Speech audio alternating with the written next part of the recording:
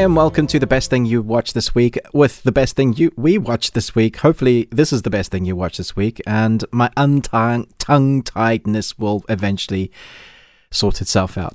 And while we're sorting ourselves out, thank you so much for tuning in once again. If this is your first time, this is a weekly podcast that Chris from Movies and Munchies and myself from Ruby. Oh, wow.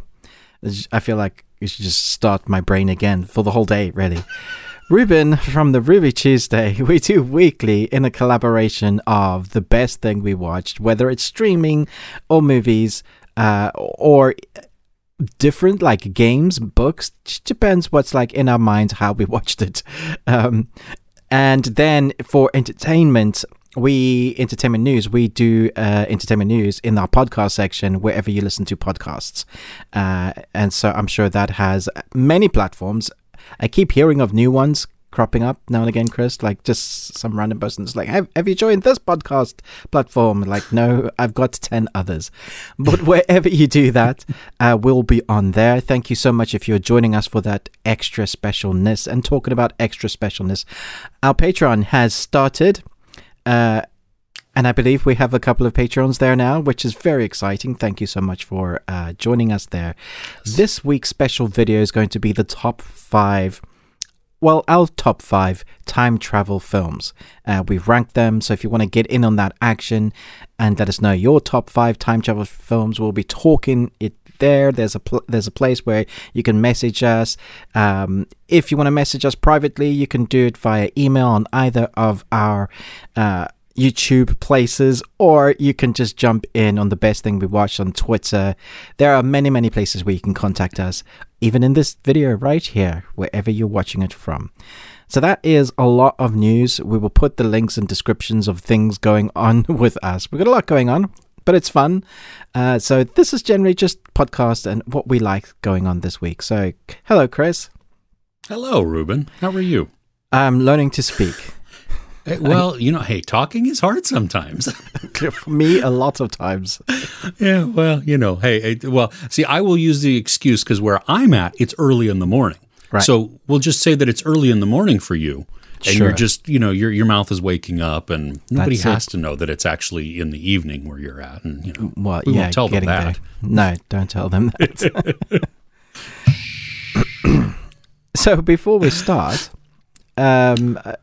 you got something to ask us? I have a question. I do. Okay. Now this, I'm excited by this one. It may take a little bit of noodling, but if humans came with a warning label, what would yours say? Wow. It's a good one. It's a good question.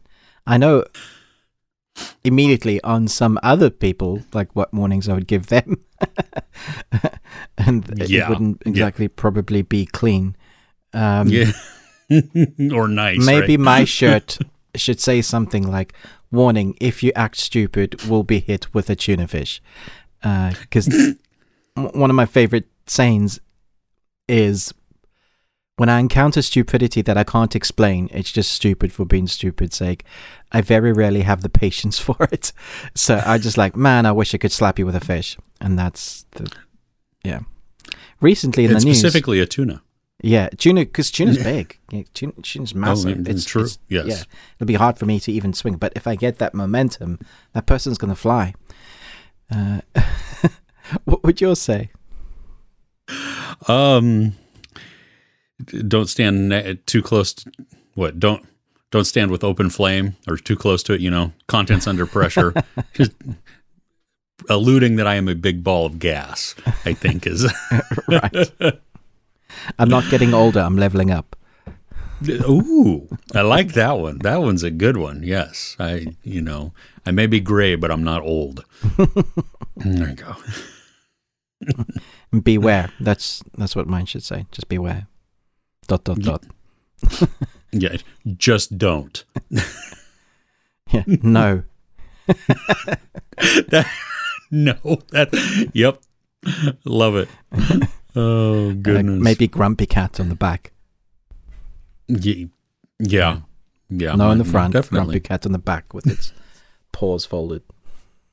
So coming or going. This is what you're getting. Grumpy Old Men Part 2. Yes. Oh. Okay.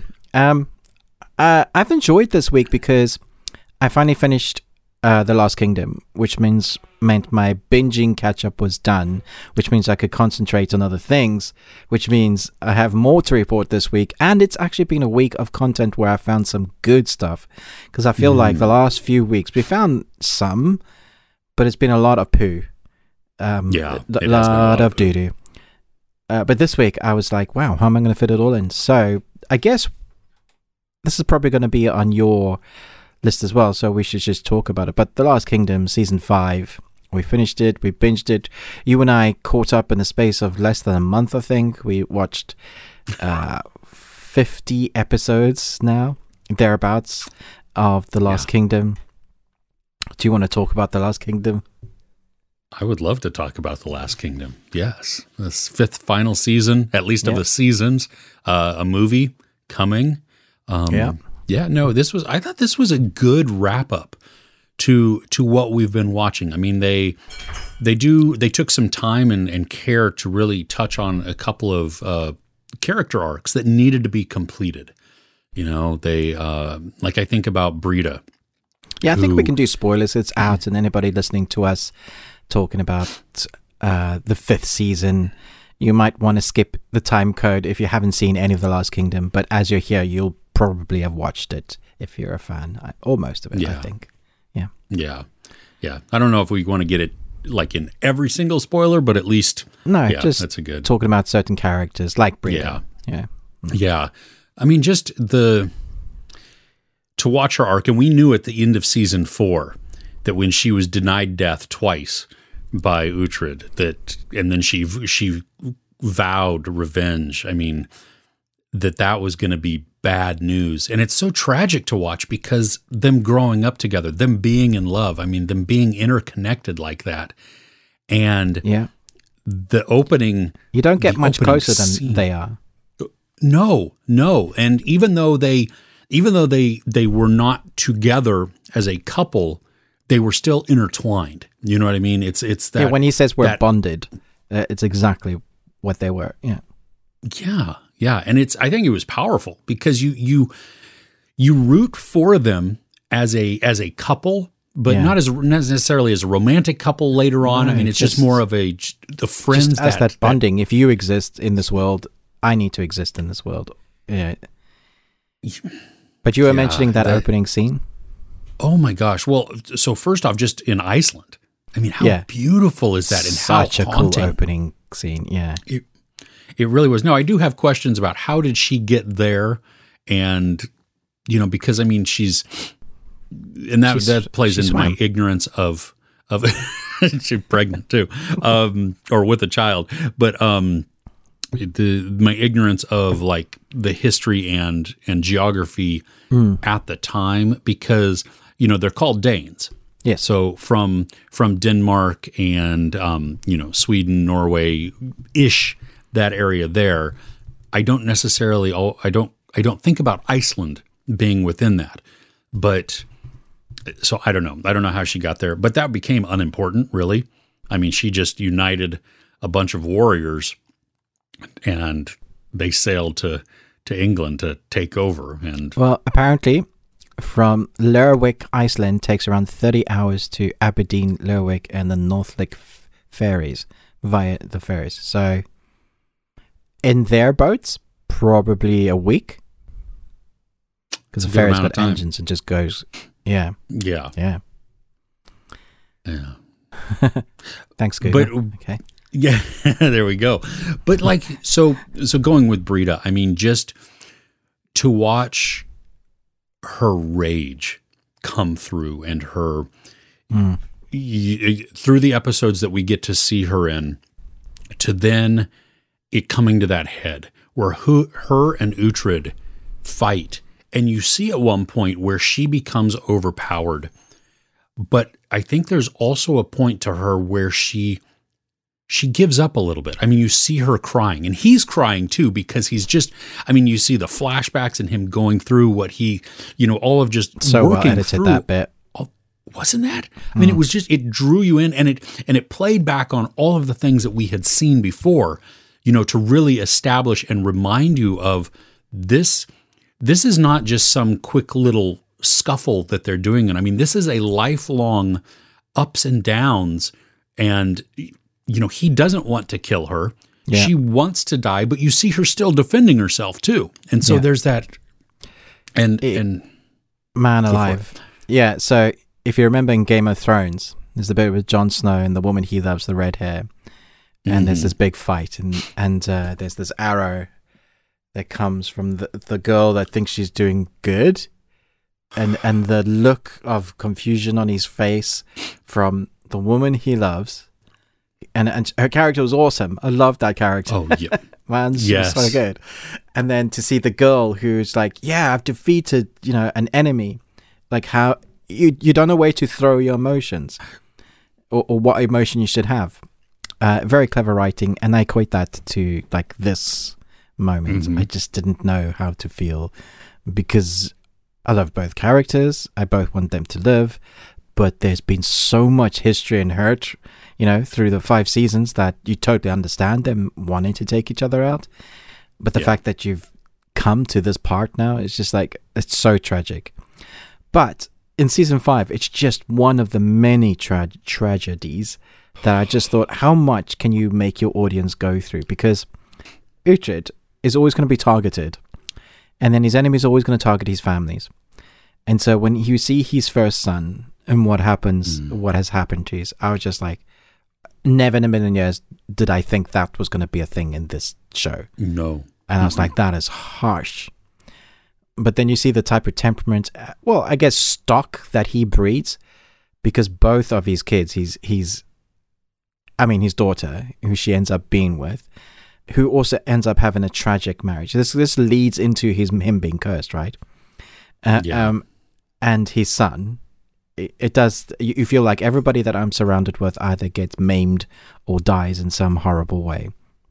I continued thinking Uhtred of no Bebendir, or Bourbondir, because Bebenberg. I said bourbon beer in my review, and I just stuck with it because I thought bourbon and beer. Go. Why not? There you go. But skipping to the end, the fruition, the full circle, it feels like from episode 1, the place of home that he's always been trying to get back to the 3 episodes that are leading up to the big climatic battle at the last episode, which is awesome. And then we get flashbacks of editing, of they're bringing us all that emotion and flames. Like never before have I hated fire so much in my life, ever. You can't do that. Yeah, him refusing to go. I mean, you get that. You know what I mean? It's basically, I'm done. You know what? I was with him. I was like, fair enough, dude. Yeah, you've worked so hard your entire life. I mean, really, your entire life to get to this point. And then to be like, oh, okay, no, screw it. I'm not going anywhere. But if I was going to be a believer of their gods, it was at that point with the clouds. I was like, all right, fair enough. Yeah, it was. It made me feel. It put a smile on my face because we needed some happiness. We needed a little bit for of, sure. Because we've seen moments of peace within Uhtred's life, but most of that happens between seasons where we don't actually get to see it. Because this season kind of starts in peace with Uhtred, and the land he's protecting, his families and his men seem to be fairly happy, and you're like, oh, this is horrible. I hate it when they show his peace because I know what's coming. Exactly. And that's what he's been searching for. I mean, really his entire time, because you think about him with Gisela, and we see that, he's got kids, obviously we see the older kids now, but in between, I think it's 3 and 4 or something like that, where there is a time where he has been living for a couple of years, just at peace, just hanging out, going about his thing. And oh, I'm so glad that when the series ends, he's alive to experience that peace. The peace doesn't come just from being dead, because so many times I think we see in shows or movies that the peace is only just that they were able to die and not have to go through any more turmoil. Finally, I'm at peace. Yeah, that means because I'm not breathing anymore. It's like, that's not peace. Yeah. That's just you're dead. Yeah, exactly. Yay. There was one line that annoyed me, where Uhtred goes, "You mean I could have been sneaking in here for the past couple of years when I could have been with you? Because there's this gate that is hidden from all public knowledge. Nobody except her seems to know about it. And this is, at the moment in time, he's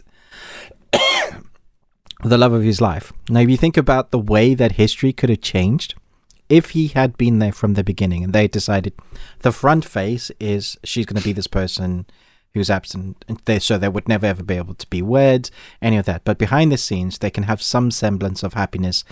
Once a couple of months, he visits her and they spend some time together. He would have seen what was going on with her.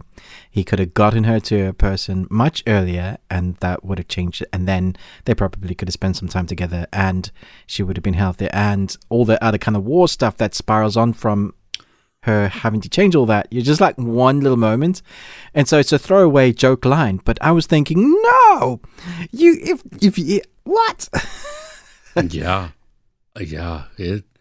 I wanted them to work so bad. I mean, I think that's the beauty of the show, that it is created.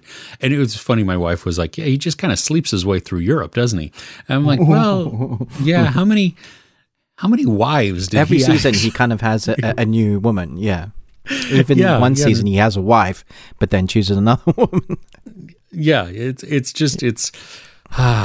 Anyway.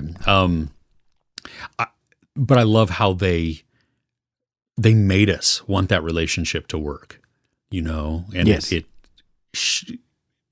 Then to add the tragedy within that, where it just and they accelerate it, or they've brought it up because what's happened in between season 4 and season 5 we just haven't seen, so a large chunk of time has passed, and so what feels like her disease has accelerated through that to then get her to the end point, and it's like, oh, come on, we barely had, but the incredible drama and the vacuum of power that sets up, I mean, it allows for several antagonists. They may not be villains necessarily. There's certainly one villain, but, a couple of the antagonists really rise up within this, and it just... I really wanted one to die, but just kept not. Is this Ethelhelm? Yeah. The old dude? Yeah. Okay, so this falls within spoilers here. I'm actually mad at how he dies. It's too easy. He kills himself. Yeah. He doesn't... There's no retribution. Yeah. No, for the massive amount of chaos and bloodshed that he has caused. Yeah, it was a coward's way out, but seems accurate for his character. Yeah. Yeah, absolutely. No, it does. It really does. But it just doesn't feel satisfying. No, not at all. I wanted Edward to take his head. I wanted Uhtred to take his head. I wanted, good grief, anybody else, to be able to do that. And like in Game of Thrones, where we have the young king that everybody wants to die, Joffrey. Oh my gosh, Joffrey, yes. But the way he died was satisfying, and it was from the family as well. The poison and that was everybody. I know everybody around the world, as we're all watching via Zeitgeist, we're all like, yeah. Finally, it took. What the heck? Why it took so long? Yeah, it's like they killed Umbridge. But in this one, he's just like, and that's it. And you're come on, I wanted to see you like flayed or something, because he really did. He is the reason why they're at war. So much damage. So much. I mean, because even like Sigtrygr. Seriously, I mean, didn't I text you this week saying, I love this new Viking. Yeah. He's so cool. Which is why, I've try as I might, don't get attached to anybody. Any new characters for sure as well. Oh yeah, you're new. No, but sorry, you haven't been established as a main protagonist, and even if you're a main protagonist, last season, all bets are off. Well, and Osfirth, is that his name? The warrior monk? Yeah. Dude, come on. His progression of watching him go from, when he first stabs the guy who'd already been wounded in like season 3 or whatever, and Uhtred being like, that's not your kill. That is not honorable. You don't get to do that. Give me your sword. And he takes it away. To him full on fighting and becoming this warrior. It was, it broke my heart. It was, and my wife, Karen? no, go ahead. No, my wife and I were. No, you. Please go ahead. No, you. Your wife said what? Oh, we were watching in different locations, and I was a little bit ahead of her, and she's like, Finan better not die, because that is like one of our favorite characters, and I'm like, just quiet, because I know he's not, but I don't want to ruin any suspense or anything with that. Yeah. Tell me, damn it. Yeah. No, it was like, because it was, I didn't want Finan. Every time there was a battle, I'm like, where's Finan? Where is he? Is he okay? Is he, because I can't do it. What were you going to say? Both priests actually have a really great arc from the knight priest, who, come on, I felt like that was an unnecessary death. She didn't need to kill him in the end. He was traveling with her. He had told her partially the truth, not all the truth, and she felt that was a betrayal. But I thought that was a weird reaction as well, just to kill him. I guess she's so broken in herself that anybody that comes near her, she's killing off. Yeah. I think that's why, to continue to illustrate how she's not whole. That she is still so damaged in that, and she's, but then how much more powerful it becomes when Uhtred gets to say, I'm sorry, and I forgive you, and she gets to say, I'm sorry, and that, that whole redemption arc within that they could have lived together and battled together, and they could have gone to his home, and she could have lived there forever. Yeah. Except the writers want to punish us. Every single Now, talking about this season and the writing, I had a look at your review, and which was great. And then I checked the comments, and everybody seems pretty happy. Like, this is a good season. But in my comments, I seem to have gotten the other end of where people are saying this is not the best, it's a waste, it's also woke, because we had a couple of colored multicultural people. So we had white, black. I was like, yeah, but we did get that back then.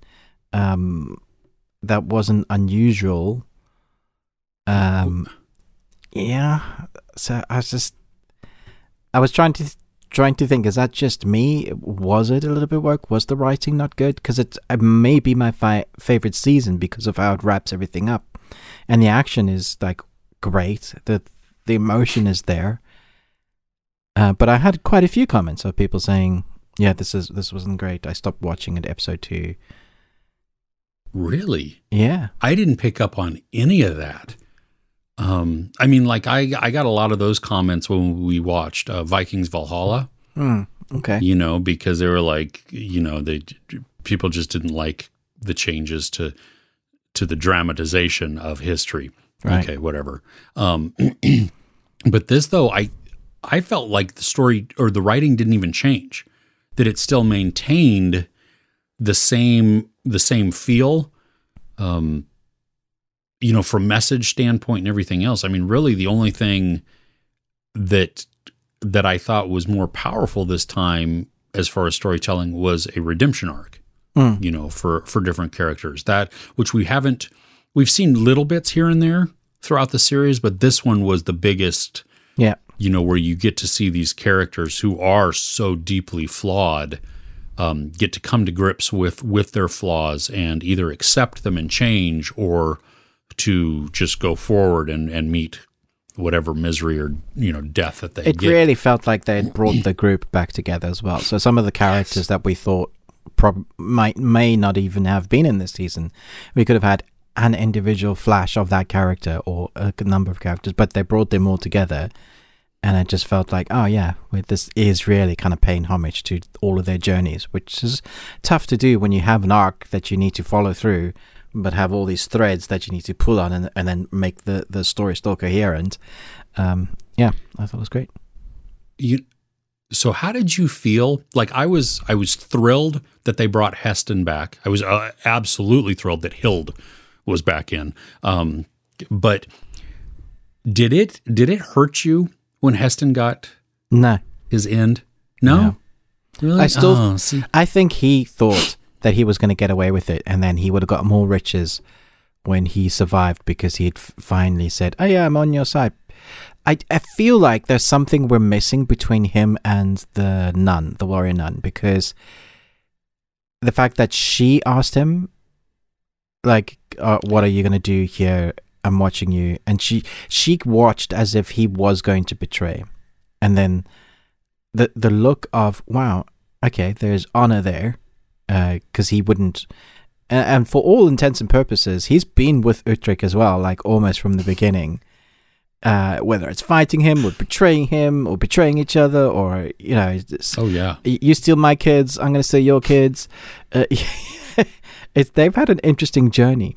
So he's always out for himself, which is why it makes it an interesting writing choice to make him go, you know what?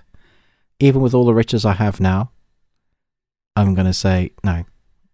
I don't know what you're talking about. And I think that does show a little bit of his growth within there, because we get the line from Hild who tells Uhtred that he had the opportunity to betray you and he didn't, and so I think because we've watched him, even in season 4 where he talked about, you know what, I'm old, I'm fat, I don't want to fight anymore. I just want women and riches and just to enjoy the land. So he finds his path though, because he becomes a trader. Which is a brilliant thing for him. Yeah. Yeah. And I mean, I agree. He's still not necessarily the most stand up or upright of, morally upright of people there. But to watch him, like it did hurt me because I saw that change in him, and him, while he's going to do whatever he can to get out of this situation, short of betraying Uhtred, which normally before, he would have just betrayed, flipped in an instant. Yeah, exactly. Save his skin, and this way he doesn't. And so I don't know. It just, I was bummed, and it got me. Like I was so hooked. Like that's where, like I didn't expect him also to meet an end like that, and so it was, But I wish we would have gotten a little bit more, and maybe it will come in the movie.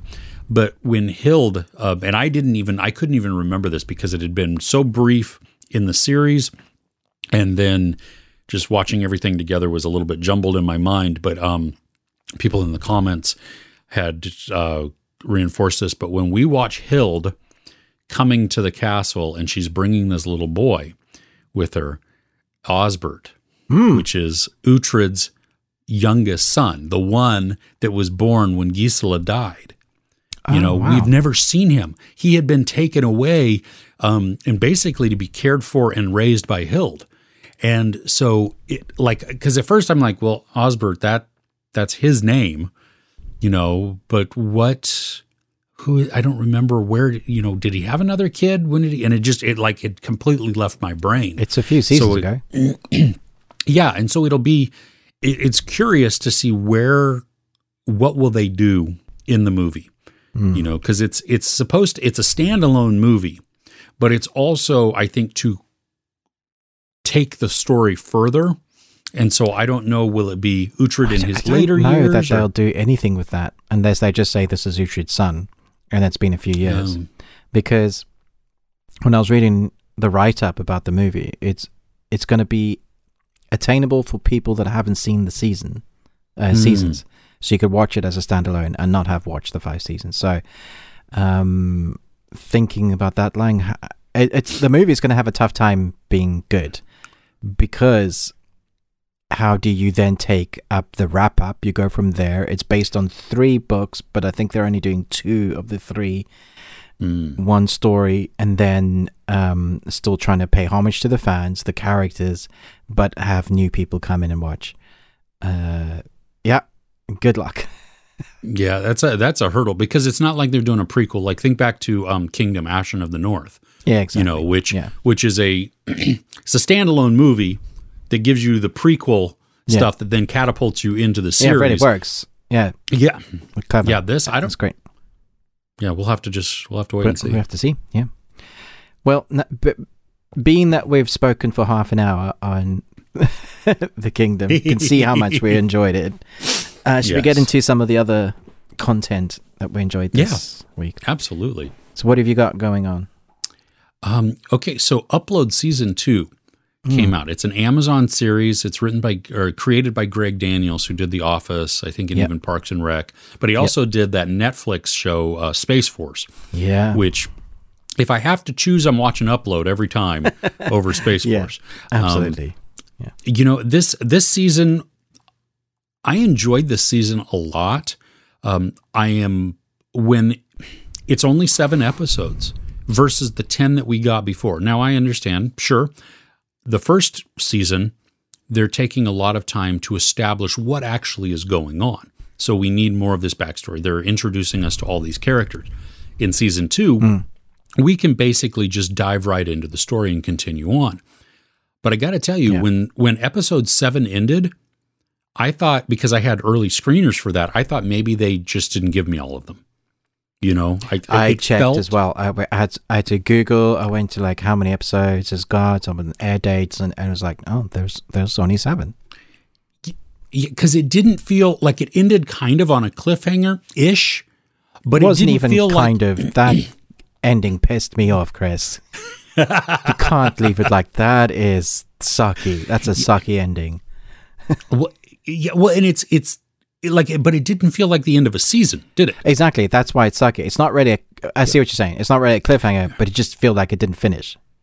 There should be more episodes. Yeah. Yeah. I mean, I love the story arc that they're doing. I love the all of these types of things, but the ending of that's what got me. But aside from that part, I loved the character journeys that were going on. You know, you have Nathan, played by Robbie Amell, who he's still trying to, searching his mystery of who killed me, why did they kill me, what really went on. You have Ingrid, his ex-girlfriend, who uploads for him at the end of season 1, and now she's just there, and I love the exasperation that's on his face through most of it, because she's his ex-girlfriend because they're done. You know, and he's moved on, and he's pursuing Andy Allo's Nora, and which that's a bittersweet relationship, because with Nathan being uploaded, yeah, exactly. It can't. She is real, but he can't physically touch her. Yeah, well, they can touch in the virtual world, which I guess maybe is real for him. It's bittersweet, because she will always have this dual life. You know, whereas he only has this one. I do like some of the darker aspects that they took with this, like the whole. We learn that there is an opportunity at some point to download back into a body, but it's you explode. Yeah, it's temperamental. I mean, it's not very stable. The pigeon that explodes cracked me up so much. I was just like, oh, imagine having pigeon guts on your face. Oh my gosh. Because the worst. Well, and they don't have a big head, but the pressure that comes from such a small head, just, yeah. Yeah. But did you enjoy the season? No, I loved it. Probably as much as season 1. His best friend's dreams probably highlight And then the fact that they force his dreams to be PG. So then he's learning stuff, and at first he's irritated with it, but then he starts loving it. And like when he gets a spelling word right, he's like, woohoo, yeah, high fives all around. Did you happen to watch the end credit scene? Because there's credits, and then there's an end credit scene. And it's is that him. in episode 7? Yeah, or, at the end of episode 7. No, I didn't.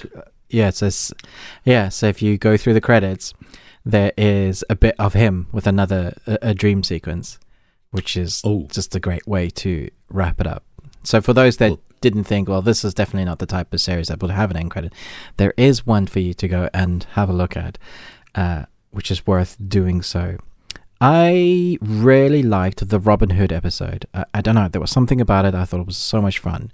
He has his little gadget, Nathan, and he's able to steal from the rich and give to like the black and white people that, can't move. They get stuck. And the 2 gigs. Yes, the 2 gigs. I really like that whole... I thought they were going to play more with that maybe there was going to be some sort of uprising of the 2 gigs and give them some sort of semblance of actually a normal life.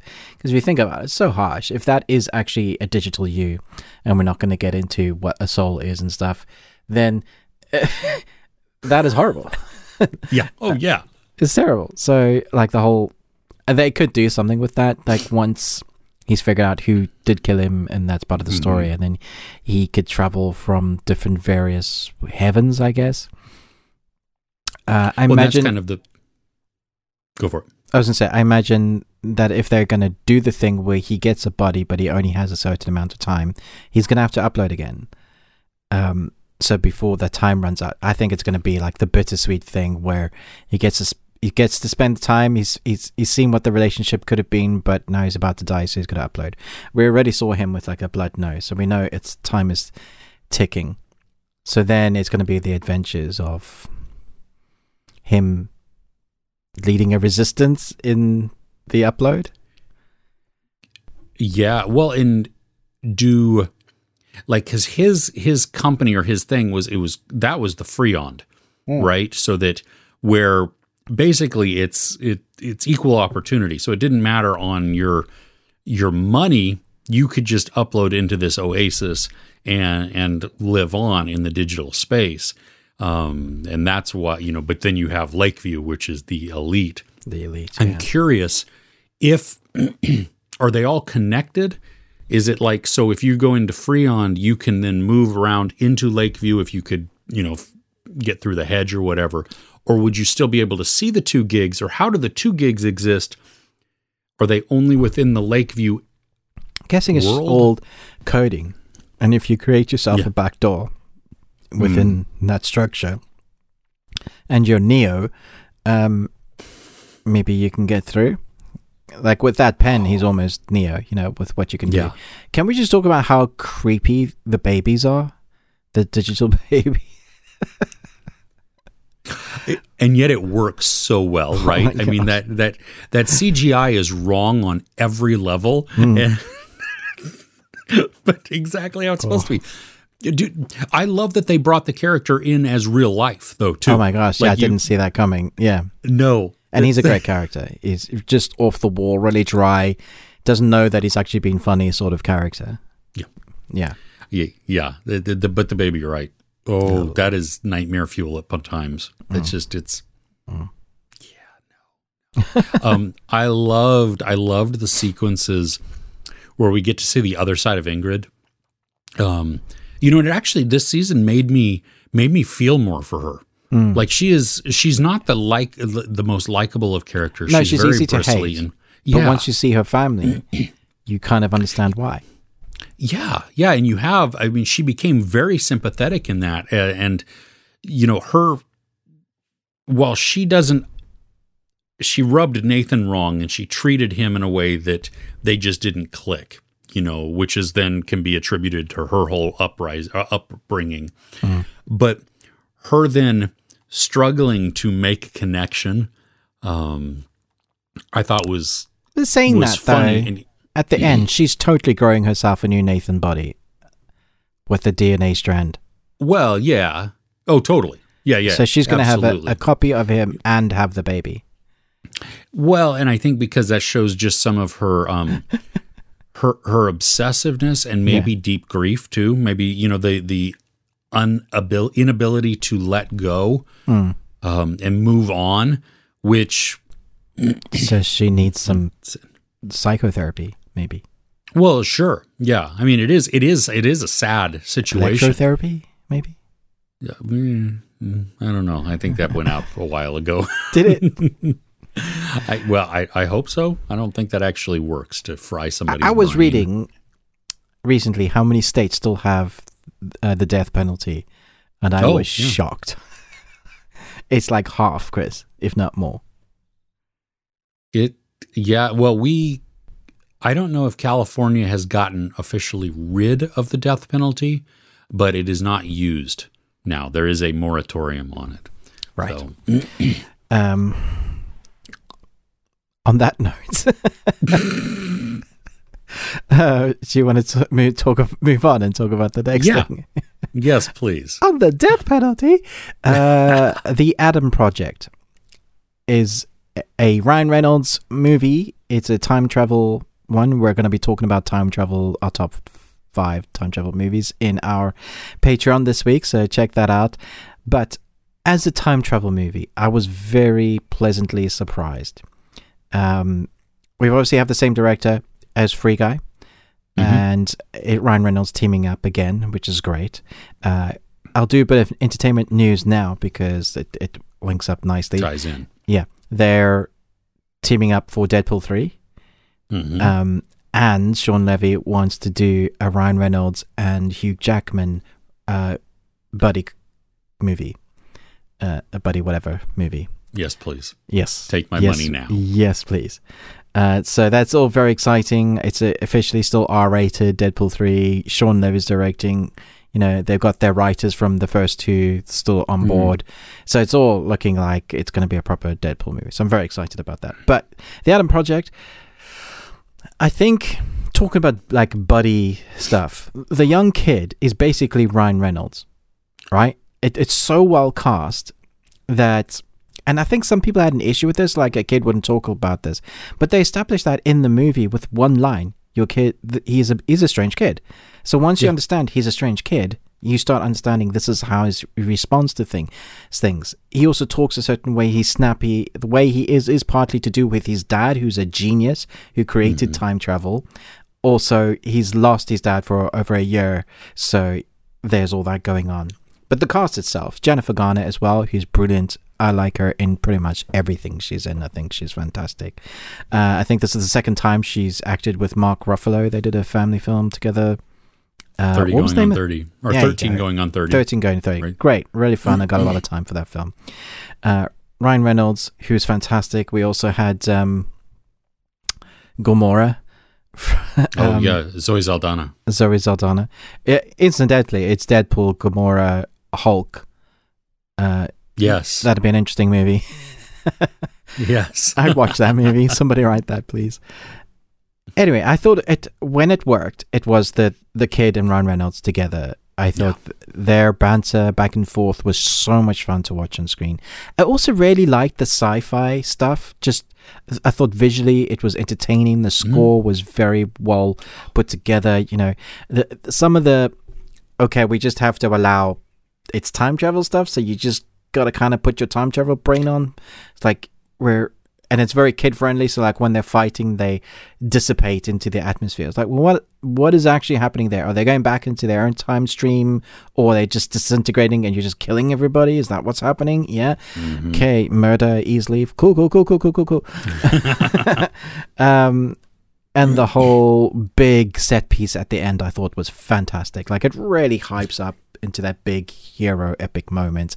The lightsabers, that's not a lightsaber, it's totally a lightsaber. There were just so many references, like 80s references, which I think really worked. That Sean Levy loves doing that. If you think about the 10 episodes he directed of Stranger Things as well, he has that all in his back pocket with Free Guy, referencing, and you take that and you put it in a sci-fi movie. And I know a lot of people had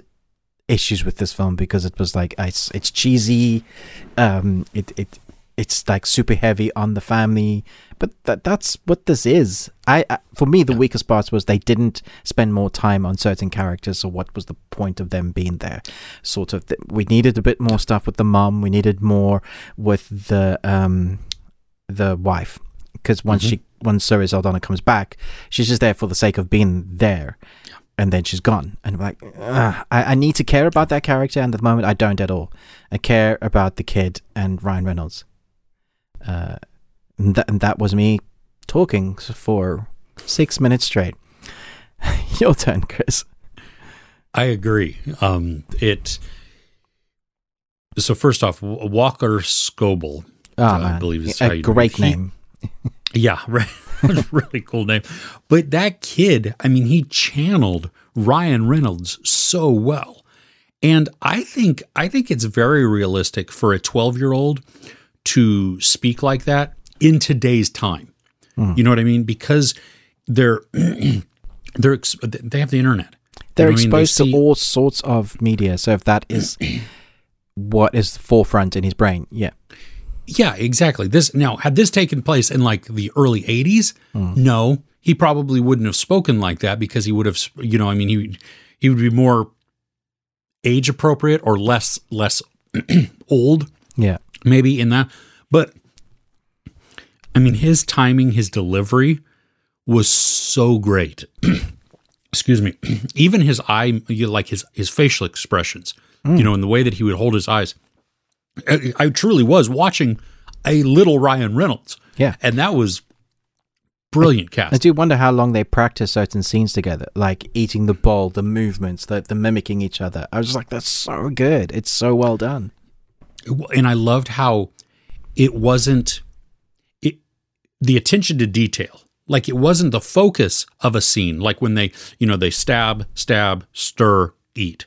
And they both did it, in sync. But it wasn't, we weren't just looking at the plate. I mean, we're just watching them as they're having a conversation. And this is just something that they do, and then when they both yell at the dog, I mean, it's just these types of things. I wanted more from the story. I felt that it, for a movie that's like an hour and 45 minutes, that some parts were a little thin. From just a plot point, you know what I mean? Agree. But, and I totally agree with you about, needing more from like Jennifer Garner. I wanted more from her. Give her more to do. Give her more, yeah. Yeah, because she was awesome. And the scenes that she's in are really, really good. But I want more. The, Catherine Keener, I thought she was wonderful. But again, I thought like her motivation of just to be rich. I thought Catherine Keener was written as generic bad guy. She could have been Sonic's bad guy. The latest Sonic movie. It's that like Dr. Eggman. Yeah, exactly. So it's not a knock to her or her performance. It's just the way that was written. Just was kind of like, okay. I want power for the sake of me wanting power. Yeah. Okay. Generic, whatever. I mean, it's almost like even like Rami Malek's character in No Time Bond. to Die. Yeah. Yeah. I mean, I like you, but why? You're just kind of generic. I mean, it's just, but what got me in this movie, because as I'm watching it, I'm like, I'm entertained, but I'm not loving this movie. It's just, I want to like it, but it's just kind of okay. And then we get the emotion. And when we get not only the story of future and present Adam, just their dynamic and them working through their issues, of present, of him being very raw with the loss of his dad. And then you see 30 years later of still being very raw and having all of that time of trying to work through the loss of his dad. And yeah, exactly. And that the conversation that they have about, no, you just want to be angry. Whoa, that is like, and then you see the dysfunction and the anger coming through between Ryan Reynolds and Mark Ruffalo. And when it's Mark Ruffalo repeating and just ignoring any of the protests that Ryan Reynolds is giving me chills now. Yeah. I mean, it was so powerful because you see this dad who absolutely loves his son and sees that he's seeing past the words that are being spoken and the anger and knowing what the kid is missing and he just like, I mean, as a dad, I tear up. It was a because great moment. Yeah. Oh my gosh. That moment is what changed the whole trajectory of the film for me. A whole feeling of it. Cause I watched it, I watched it one day and early, and then I watched it again because I was just like, I liked that feeling. I want to watch more of this and see it, and the deficiencies of it were still there. They didn't get knocked out. They weren't, they're present, and I didn't ignore them, but the emotion and the heart rose way up. And that's what, so then by the end of this, I'm like, I had a lot of fun. This is just a great feel-good movie that has way more heart than it deserves, or that I thought it was going to have. Not that it deserves, but just more than I thought it was going to have. Yeah. And, and so when it has this powerful emotional punch like that, and the kids being willing to sacrifice, knowing what could happen, you know what I mean? That they could, these things, you could forget this, I could forget this, and them still choosing to do it because it's the right thing to do. That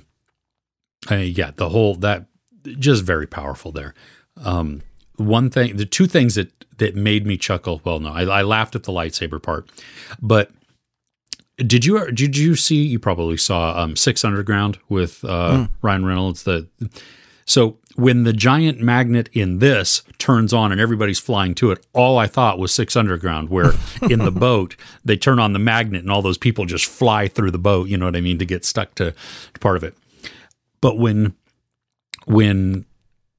young Adam lands on the catwalk and he superhero landing, it just was like that. So good. I mean, I'm so glad that they put that in there because he nailed it too. Yeah. I mean, that was the thing, that it didn't come across as cheesy or weird. I mean, it was like, oh, well, this is why he says it later when he's Deadpool, and because he said it when he was a little kid. Yeah, it's great. It's a nice little tie-in, I thought. Yeah. It did make me smile. Yes, very good. Moving on. Yeah. Do you have more? I have one. Okay. Yeah. We watched this as a family last night. Turning Red, Disney and Pixar's. We watched this as a family last night too. Did you? We did. We all sat around watching it. Yep.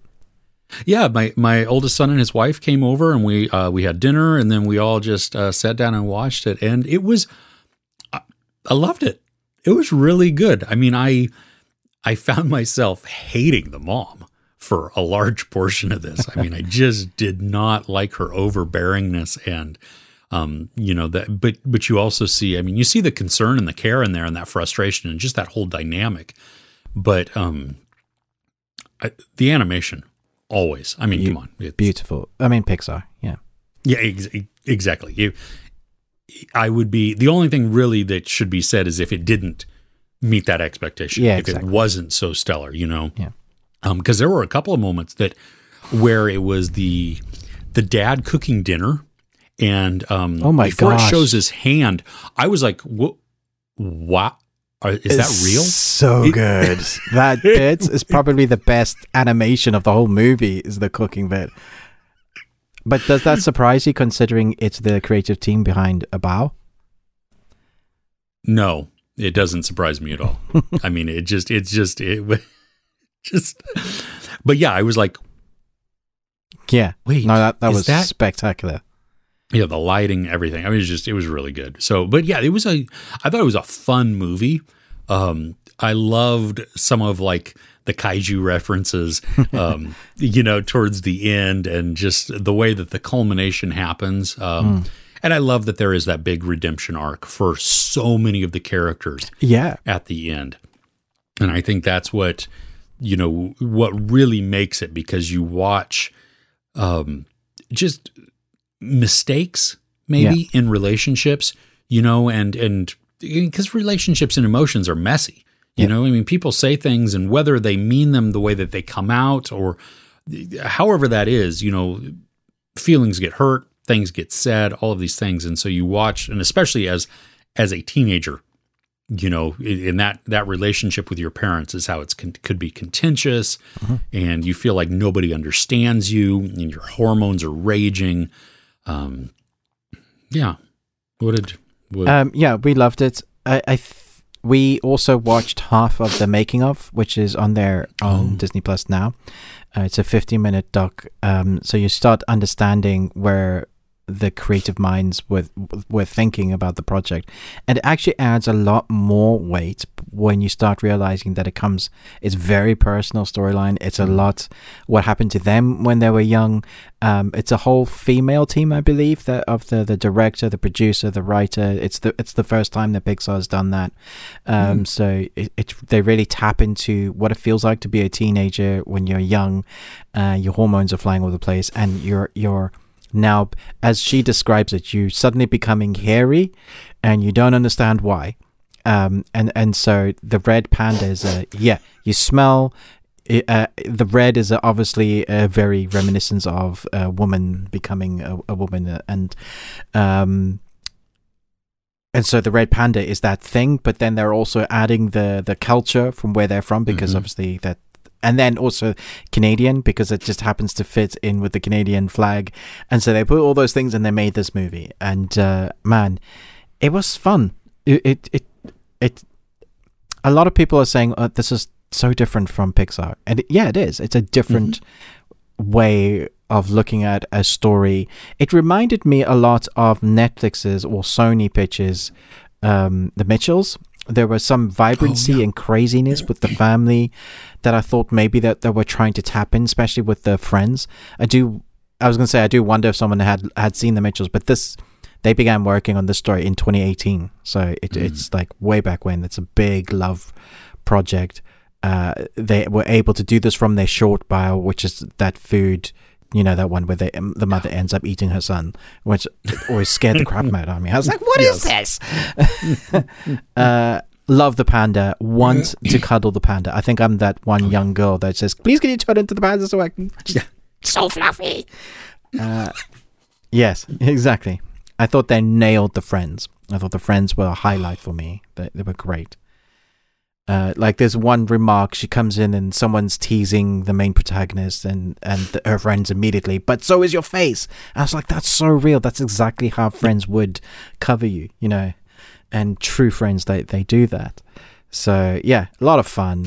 Great performance. It was a nice surprise because I wasn't sure what to expect. I was a little bit worried because normally Pixar do get a release. Cinemas are open here in the UK at least, and this went straight onto Disney Plus. They didn't even do their you pay for premium access. Yeah.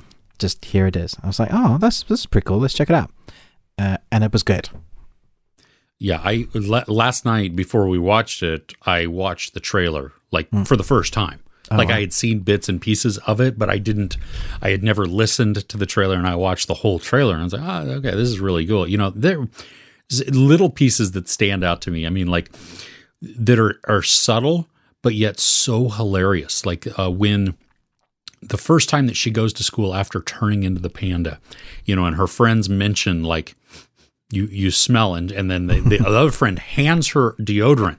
And so first she puts it on her armpits, but then the whole over the face and on the neck and everything, just what is happening? You know what I mean? Like being so self-conscious as a young teenager of like, oh gosh, I smell. Do I smell? Can other people smell me? I smell me. Does it, you know what I mean? Like all of that. And I used to work, volunteer with a lot of middle school and high school kids. And there was always, every time when new 7th graders would come in, excuse me, it would be like in the summertime, and we'd be out playing games and everything. We'd come into this room and it would just then begin to smell like a gym locker or a locker room. And having to tell the kids every time, if you do not already, you need to talk to your parents about deodorant because you all stink. You may not have been totally hitting puberty yet. I don't know. I don't care. You smell. And so, you know what I mean? And that always it pops into my head like that of watching her do that. There was, I loved how the color combinations, like each of her friends was a different color, not their skin, but their outfit. You know what I mean? So when one was green, one was all green. One was all this pinkish purple, one was all yellowish or earth tone, and just all of those working really well together. And I love that they, so they make Mei red.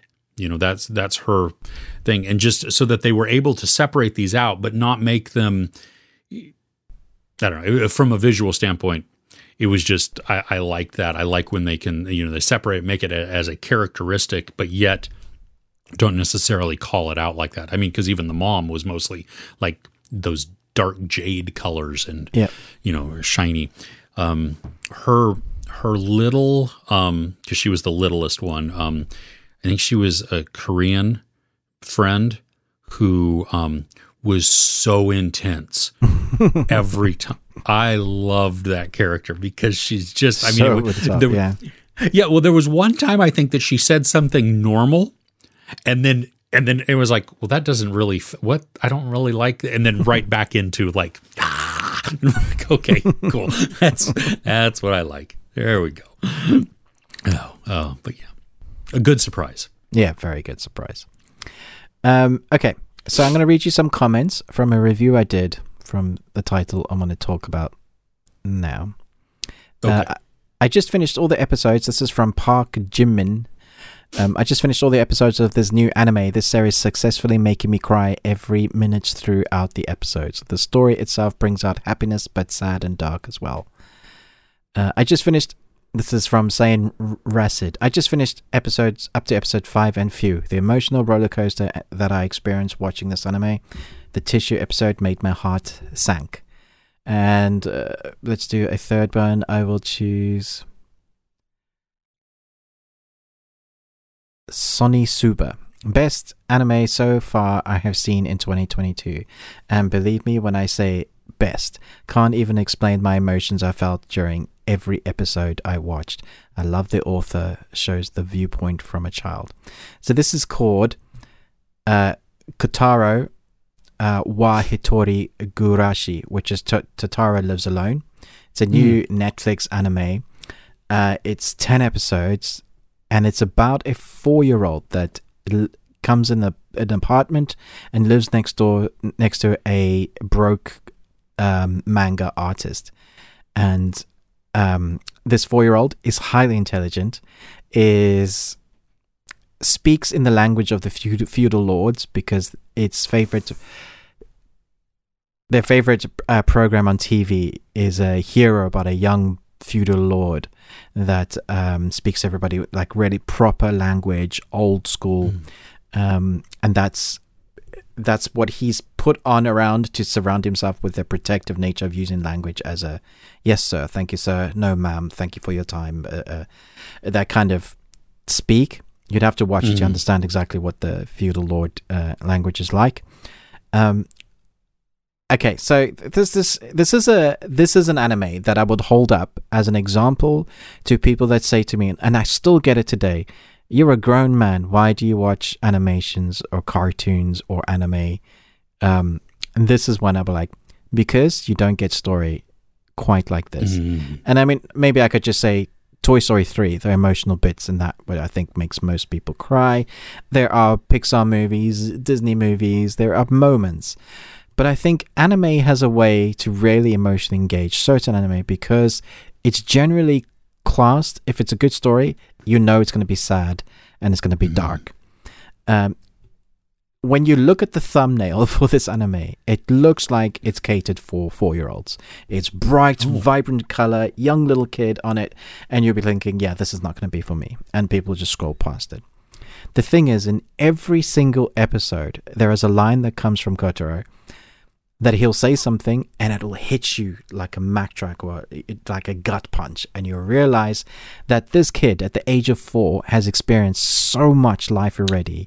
You're wondering why he's living alone by himself, why he speaks like he does, why when he arrives at the apartment, he goes and introduces himself to all his neighbors with a box of tissues.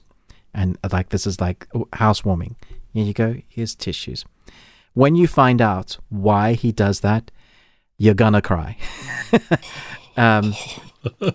Every episode, I was so surprised. Every single episode hit me. Like, I was just, and the more I watched, the more you fall in love with the character, but the more you love the neighbors as well, because they take it upon themselves to kind of look after this kid.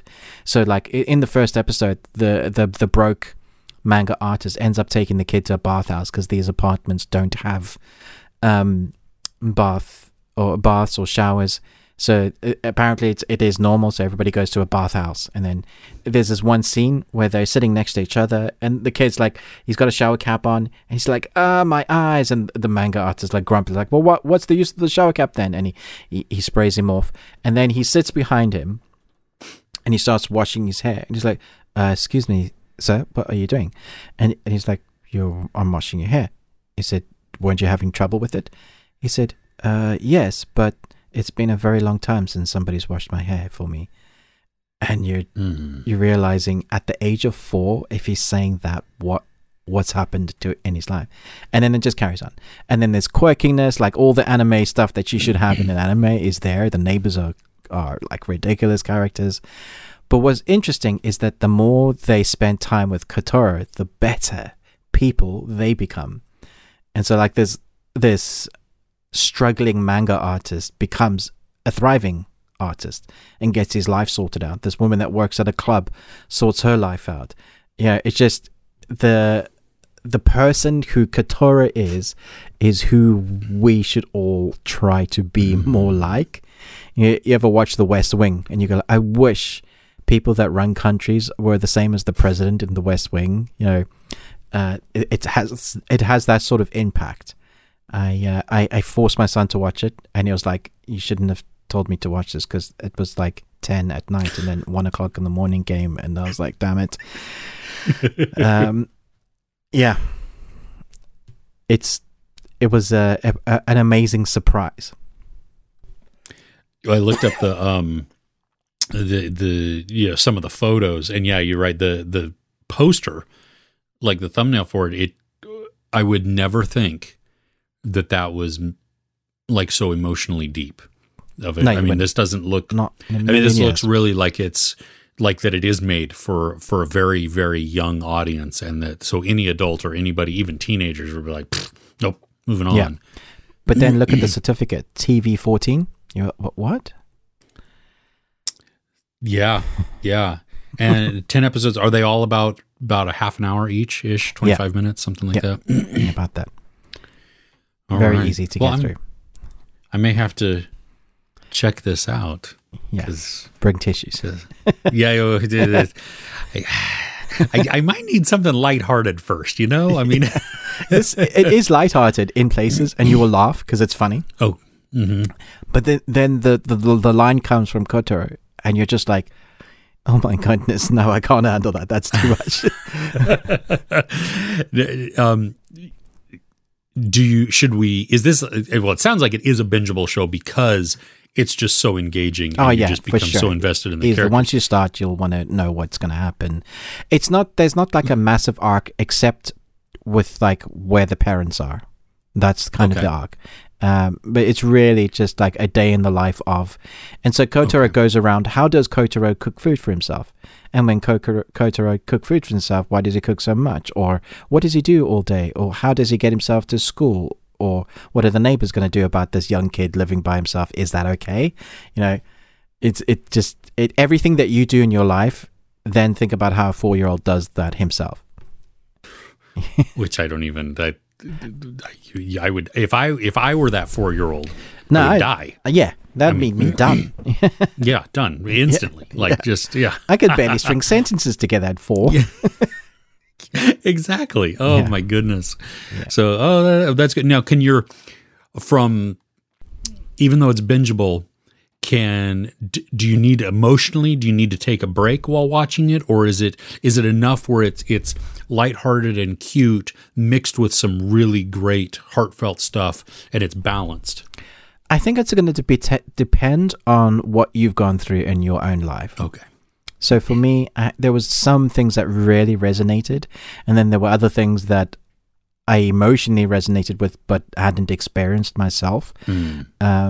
Also depend on your age, your upbringing, your culture. There's some people that have said in the comments of mine, like, yeah, this is a rife thing in my country. And you're like, yeah, this is going to mean so much more. You know, some people in the comments have said every single episodes they were in tears. That wasn't me. Okay. But I was like, oh, that hurt. Like, you know, when you feel a line, you're like, yeah, okay. So it depends as user. I think you gauge it. You're like, in the first 3 episodes, if you're still going on, you're fine, and I think you're going to be fine. If you need to take a break and watch like Dodgeball or maybe Seven for something more lighthearted, then go for it. Those are two very different genres. Watch Seven for right something that's lighter than this. Yes. Oh goodness. What's in the box? Come on. I do have one more that I quickly just want to mention. I haven't watched the whole season because the whole season's not out. I don't have screeners for it, but I have watched the first 2 episodes, and the third one comes out tomorrow, and I'm loving this. I'm so hooked. It's called Shining Vale. Have you heard anything about this? I have heard of it, and I can't remember what network it's on. Oh, it's on Stars, right? Yeah. We actually subscribed to Stars so I could watch this. Oh my gosh. You stick this on, man. This is good. This is really fun. This is a really mix. Okay, so the synopsis reads, a family moves to a small town into a house in which terrible atrocities have taken place, but no one seems to notice except for Pat, who's convinced she's either depressed or possessed. Turns out the symptoms are exactly the same. So I resonated from this right at the beginning because she's a struggling writer. She's written one book that was really well received, and she's been on a retainer ever since. They're waiting for her next book, but it's been years. And now her author people are saying, you best get us the first chapter of your next book, otherwise we're going to drop you as a client. And she's like, and then you have to pay back the stipend they gave her, like as a extra. The advance? The advance, yeah. And it's like, damn it, they've poured all their money into buying this really cool, massive house that nobody's bought for some reason. And this house is classic, what do you call those films? Gothic? Yeah, like a gothic. Okay. I'm trying to think about Netflix. Have had a few series recently where the heels like Lock and Key, or that definitely Haunting that of Hill House. That's what I was thinking of. Yeah, I wouldn't say it's horror. It's more thriller, drama, comedy, and the comedy is dry. Stuff happens and it's funny rather than people telling jokes. Okay. There's a lot of jump scares that you think going to happen that don't happen, but then it scares you elsewhere. And the camera movements are really interesting. It's only half an hour, so it's not like you expect it to be long. But so when you get half an hour shows, it kind of gives you an idea. They're quite punchy, they're quick, they get to the point. Courtney Cox is the lead. She's the writer, and her husband is it Greg Kinnear? Greg Kinnear, yeah. Yeah, he's great. And then they've got kids, so they've really upended their family. There's been an affair, so there's a reason that they're moving. They're trying to start again. And Greg Kinnear, I mean, it's just an example of things, the undertone of things that are happening. There is definitely stuff. So Greg, the way he deals with his anger, he's this like exuberant, over happy guy, but underneath, he's struggling with anger. And so when he gets to this house, the thing that he finds therapeutic is chopping wood. And I don't know if you ever remember that one horror, the house that like possesses the dude and he chops wood. It reminded me of that. But anyway, when you see the pile of wood, it's like 2 men tall. It's like a pyramid. And you're like, holy crap. Okay. So he's really, really angry or bottling really angry. it up. A lot of wood. It's really interesting. I really hope it goes somewhere good. It's it has the ability to be something really quite unique. Reminded me a little bit of Alan Wake. There's this game called Alan Wake, where he's the writer and he has to go to this town, and the book becomes a big part of the story. I feel like that could be a thing as part of this. I'm very intrigued. Interesting, in an interview that Courtney Cox did, she did the hot ones, the chicken wings. She did that, and she revealed that this is the first time she approached a director and said, this story has been written for me. There was just something about it in the script that she just really connected with. So she went after it and got the part. So I'm just flagging that up for people because I think this is one to watch. Well, I'm glad to hear that it's good and engaging, because truly, this week we subscribed to Stars. I added one more subscription to the things that I already paid for. Subscriptions. Yeah. Oh my gosh! Because of this show. Oh, yeah, nice. Okay. It was. Yeah, my wife saw the trailer and she was like, "What is this?" And she watched it, and then she showed me, and we were like, "Yeah, let's get it. Try it out and see. Hopefully, the show looks good. So I'm glad to hear that it starts off strong. So I am. My biggest bummer for me is that it's only 30 minutes long, and it's a weekly release, right? Yeah. See, when you have episodes that are so short, you might as well just have it all out together. Yeah. Yeah. But I understand why they're trying to keep the hype up for the show as long as possible. Yeah.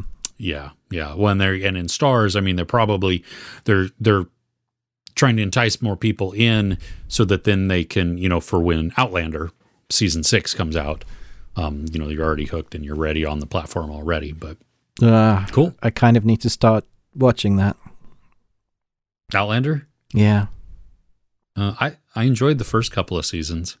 I have fallen off considerably. I'm several seasons now behind, that will be a binge week. 6 seasons of Outlander. Or 5, yeah. And then a 6, yeah. All right, so that's everything I've got. Have you got any more? I don't. Hey, congratulations for making it this far in the audio podcast. We thank you so much for listening and for continuing to listen. As a reminder, you can always hit us up at Best We Watched on Twitter. You can hit up our individual YouTube pages, Ruben with the Ruby Tuesday, Chris with Movies and Munchies, and we really invite you to check out our Patreon opportunity that we have. You can just go to patreon.com/thebeardedones and see the offerings that we have, and consider supporting us in that way. Hey, well, let's dive in. We've got a little bit of news. I don't have much news, but this week is a big week for releases, and so I think we'll have a bunch to talk about there. But Ruben, what do you want to start with? You want to start with news, or let's do news, and then we can talk about all the things we're excited about. So tell me about your big releases, Chris. My big releases? Well, my news. Well, okay. So we talked about earlier Sean Levy being directing Deadpool 3, which I'm excited by that. But this is something that it's definitely movie related, but it's also kind of key. Well, I don't know, maybe closer to us. You know who Chris Stuckman is, right? You've heard of him? Yes. Yeah. Okay. Well, for anybody that doesn't know, Chris Stuckman is also a movie reviewer on YouTube. And while I'm not trying to promote his platform, he's almost at 2 million subscribers. So it's not like I'm he doesn't promoting need the him. help from us. Exactly. Yeah, that's not. Chances are, if you look for movie reviews on YouTube, you have seen his name pop up. Well, it'll be his or Jeremy Jan's probably. yes. The two of the big ones there. But he is he's taking a step back a little bit from reviewing movies. He's still doing that, but he's focusing now on being a filmmaker. And this week, or little over a week ago, he kicked off a Kickstarter for his new horror film that he's directing and writing called Shelby Oaks. Mm-hmm. Now, so he did it on a Kickstarter. So in just 10 days, he doubled almost his Kickstarter goal, raising about $430,000. And so making his movie, Shelby Oaks, the most funded horror film on the Kickstarter platform. And I just thought, that's really cool to see for future filmmakers, that this potentially is a good platform to use. I mean, Kickstarter to help get it back and get it funded. And this is not the first time we've seen entertainment do that. I mean, I think that's even how Veronica Mars got, still the highest season for a film, I think. A film, yeah. So this is not unheard of, but I find it cool because this is somebody who is an aspiring filmmaker, has made some short films, but already has the audience and is now trying to get the funding to make the movie for the audience that already exists. Whereas typical movies, they have the financing for the movie, they create the movie, and then they are struggling to find the audience. And so it will be interesting to see how this plays out and how this works for him and for his movie, and just what that means as farther reaching for entertainment. Yeah, I think it's going to be very interesting. I'm also interested to see whether he gets the stretch budget. So there's stretch goals. The 500,000 one is 2 dream locations, one of which is the Shawshank prison in Idaho, where they'll film at if they get to 500,000. They're currently on 486,000. Oh. So they're going to reach that. They still have like 12 days, I think. Oh, wow. Yeah. Like that. Yeah. So, 14 days ago. So, fingers crossed. Not one of the stretch goals is a named actor, which I think is good because it'll bring more awareness and more people will watch it. But I'm more excited about the location, to be honest. I think that could be really fun. Yeah. Yeah. The far-reaching. Yeah. What it could mean for other creators, for other people like us, who love film, who maybe want to do a proper short, even from, where you start and cut your teeth on some 2-minute films, some 3-minute films, some 5-minute films, some 11-minute films, and then eventually have the guts to, I'm going to do a feature. I'm not saying if Chris Stuckman can do it, I can do it. But this is the guy that has been shooting films since, you have those hand digital tape DV recorders, shooting Indiana Jones mock-offs. He's been doing it way back when. He's been on YouTube for over 11 years. And I think most of us, like you and I, have been involved in film or entertainment for a long time, whether it's writing, whatever you're studying. Somewhere along the line, we loved the art in storytelling. I hopefully this will be a thing that spurs people. It's like, you know what? We live in an age now where we can do it. I just, my mobile phone, a type-in mic, I write a tight script for something that could happen in one room, and that is enough. I can put it on YouTube. That is enough for people to go, yeah, this is actually really entertaining. You can get all the free gear, like programs online for trials and stuff. You teach yourself all the stuff via YouTube, and the next thing you know, you've taught yourself the basics of filmmaking without having to go to university, and then you just go from there. I think the best advice I ever got from a filmmaker that didn't go to uni, he said, make a 3-minute film every day. He said for a year, and he said, I guarantee you will be like one of the best. No one has the balls to do it, but I think that's what he did. He just kept on coming up with random things. How am I going to shoot it? How am I going to put it together? I'm going to make a story about these ants on my driveway. So then you think about storyboard, 3 minutes, beginning, middle, and end. And you put that together, you shoot it on your phone, you put some weird soundtracks, you put some special effects on, make it cheesy. And before you know it, in a year at the end, I guarantee you're going to be a filmmaker. That's a lot of minutes of shooting, and the shooting, that's probably the easy part. You know what I mean? It's everything else that goes. Sure. It's the editing and everything that comes before. Yeah. But what you don't know is that at the end of that, you've taught yourself to do everything from pre-production to post-production to editing.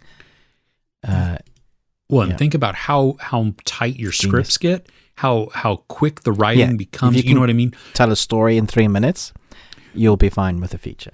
Yeah, and to watch that progression of day 1 versus day 365, where you're like, you reach day 365, and it's only been a year, but you look back and you weep at how terrible day 1 through 50. It's almost something that I want to set myself, like as a goal. Like say, today I'm going to create a YouTube channel, and this is day 1, and see what I do. And it'll probably be crap, and that's fine. But to see what you've done, day 365 would be so interesting, wouldn't it? Yeah. Well, do you ever, I don't know if you ever do, I do out of horror and humbling, but I'll go back occasionally and watch my very early videos. And because they're still on YouTube, and they are terrible. I mean, they are horrendous. I don't say anything. And they're super short too, which they felt when I was doing them, like they were super long. And I just, it's a good thing. You know what I mean? Like I think always to go back to see, well, okay, I have improved see where you came some. From. Yeah. Yeah. You know what I mean? I did that. I was scripted and it didn't come off natural for me. And I was just like, oh, I'm on camera. I'm used to being the other side of a camera. I don't like it. It's interesting. It's humbling, but it also teaches you, hey, I have improved. I'm not nearly as good as I should be, but I'm gonna get there. Well, and I think that's it, that it shows improvement, that I have gotten better. I still have my own goals, and I still have all of my critiques, and I'm sure other people have all of their critiques of me too. Oh, they tell us. Yeah, this is true. But you know what I mean? It is encouraging to see, like, okay, even when I feel like I'm having a bad day, and I oh, well, that was just terrible. That wasn't as strong. I can always look back and go, well, it was better than what it has been. And I'm trying to constantly improve. And if I can do that, and this really applies to anything in life, you know what I mean? If I can be better at something tomorrow than I was 2 days ago, then that's a good thing. I'm learning from that, and I'm applying what I'm learning to make an actual improvement. So, thank you for coming to my TED Talk. Yeah, we suddenly launched into how to become a filmmaker. It's a school of Chris and Ruben. Yeah. Thanks. Okay, well, that's all the news I have. Okay, so I'll move into my abundance of news. There's been the first look at National Treasure, a new series for Disney Plus. Maybe you can find the still for that. It reminds me of a BBC miniseries. They're all in their jumpsuits, orange jumpsuits. They're obviously in jail. I don't know why it reminds me of that. Even in the comments where I'm looking at this from, someone's literally said this looks like it's from Misfits. Did you ever watch that? Oh no, but I've heard of that. Yeah, I know what that really is. Really good. Love it. It's brilliant. Yeah. All these, there's this pulse, and everybody gets a different superpower. But they're like misfits basically. So what do misfits do with superpowers? Anyway, there's no Nicolas Cage, and as far as I'm concerned, you don't have Nicolas Cage in a National Treasure title, then I'm not watching. Sorry. Yeah, that you're just even as a flashbacks or something, you got to have him in some way, shape, or form. You got it. Because it just, I mean, it's kind of like, the Quantum Leap reboot that if you don't have Scott Bakula at least involved in this, it just even at the beginning, just a little bit to help pass that torch, something like that, to show that, we respect the roots, we respect where this came from and why this can even be a thing. And then you can move on with your story. But I mean, love him or hate him, Nicolas Cage, I mean, National Treasure, I love both of those movies. I think they're a lot of fun. They tick so many boxes, and yeah, I don't know. Yeah, so I have mixed feelings about that. Maybe I'm being too harsh on it, but I don't think so. you got to have Nick Cage in a National Treasure. Agreed. On to some good news. We finally got a release date for season 3 of The Boys, which is June the 3rd. Oh, okay. And I thought a trailer was coming out yesterday. I haven't seen it shown anywhere yet, because they were tweeting saying it was coming out. But no, there should be a full trailer, I guess, today then, sometime. So when you're listening to this will be Sunday, so you should be able to go and watch yourself a proper trailer for The Boys. So we don't have too long to wait for that. Don't forget, Moon Knight is coming out this week. Not this week, end of a couple of weeks. End of March, right? Episode. March 30th? Yeah, end of March. Yeah. Yeah. I think that's going to be great. The thing I was most excited for that dropped this week was the Obi-Wan Kenobi teaser trailer. Did you watch it, Chris? I did. I don't understand all of the Easter eggs in it, but it didn't matter. I was geeking out. I mean, you must have realized the score that they used, the Duel of Fates at the beginning. Yeah. I mean, I didn't expect them to do that. I just thought it's a series they wouldn't use that, and then just comes in, and you're like, oh my goodness, yes. Everybody, I think all the fans of the Clone Wars series are freaking out because we've got the Inquisitor, the Grand Inquisitor from that, making that. We knew it was canon, but they're bringing it into a live action series, which means they're going the route of the Inquisitors, which means we're going to see Obi-Wan fight the Inquisitor. We already know that Anakin. Well, Hayden Christensen's going to clash again with Obi-Wan. So we're going to get the Vader fight. And I don't know if you saw in an article recently that Ewan McGregor said you're going to see a very powerful Vader, which makes it interesting because we saw that one shot. I think it was like 2 or 3 minutes in the Rogue One film where we saw how powerful Vader was. Yeah. You know, he was flinging guys left, right, and center, holding guys.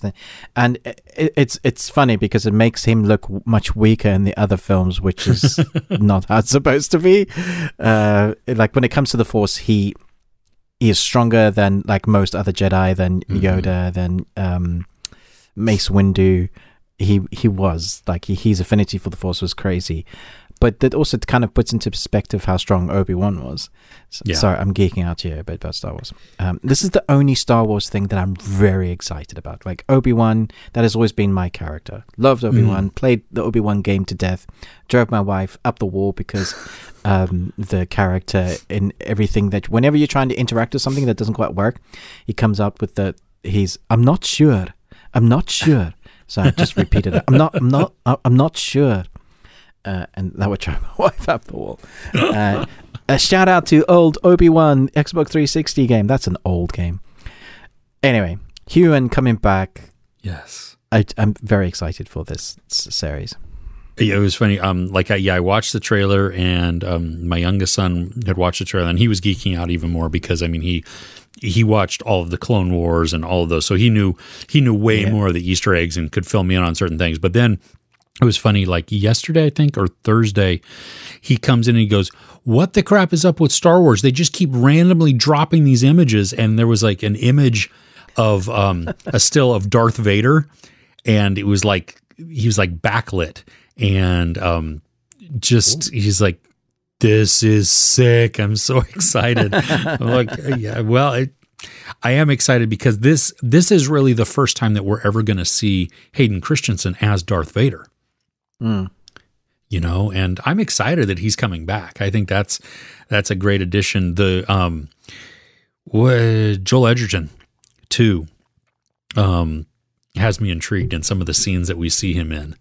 He does look like him, though. I thought it's a very interesting cast. It's well cast. Do you not think he looks like him? Joel Edgerton? Joel Edgerton looks like the from A New Hope. Oh, yeah. No, he does. Well, and that's why I thought it was great, though, that because he's in, we see him in Phantom Menace. Oh, yeah. You know, and so that I like that that he was willing to come back for it, too, to do that. And it looks like he has a more prominent role. I don't know where, I have no idea where they're going to go with the show, but I don't care. I'm totally there. I think it's going to be outstanding to watch. Yeah, I agree. And also, I guess this is exciting news, but you can tell me. Robert Rodriguez has offered a promising update on Alita 2, saying that he and James Cameron will be working on a pitch soon. It's called Alita 2 Fallen Angel.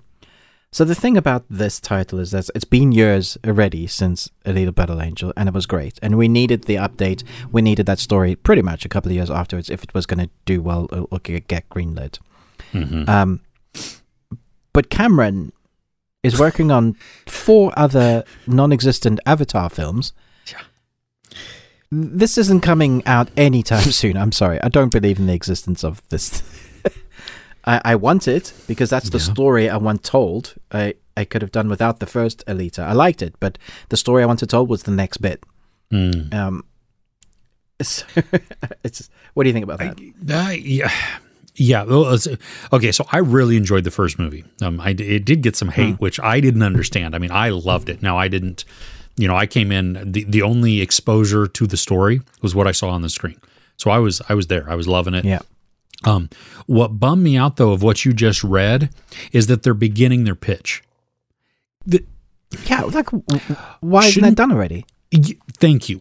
Shouldn't this have happened like a couple years ago? Right after, you see the movie and it was a success.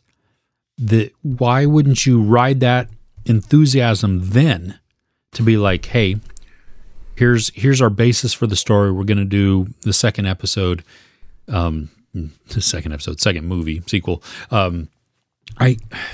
So you're right. I don't think that this is going to be a thing for a couple of years. And that's so long. I mean, people will forget what it is, and I'm not sure that it had as rabid a fan base that you can go 8 years in between and it do okay. No. It's basically going to be a reboot if it's that long. Yeah.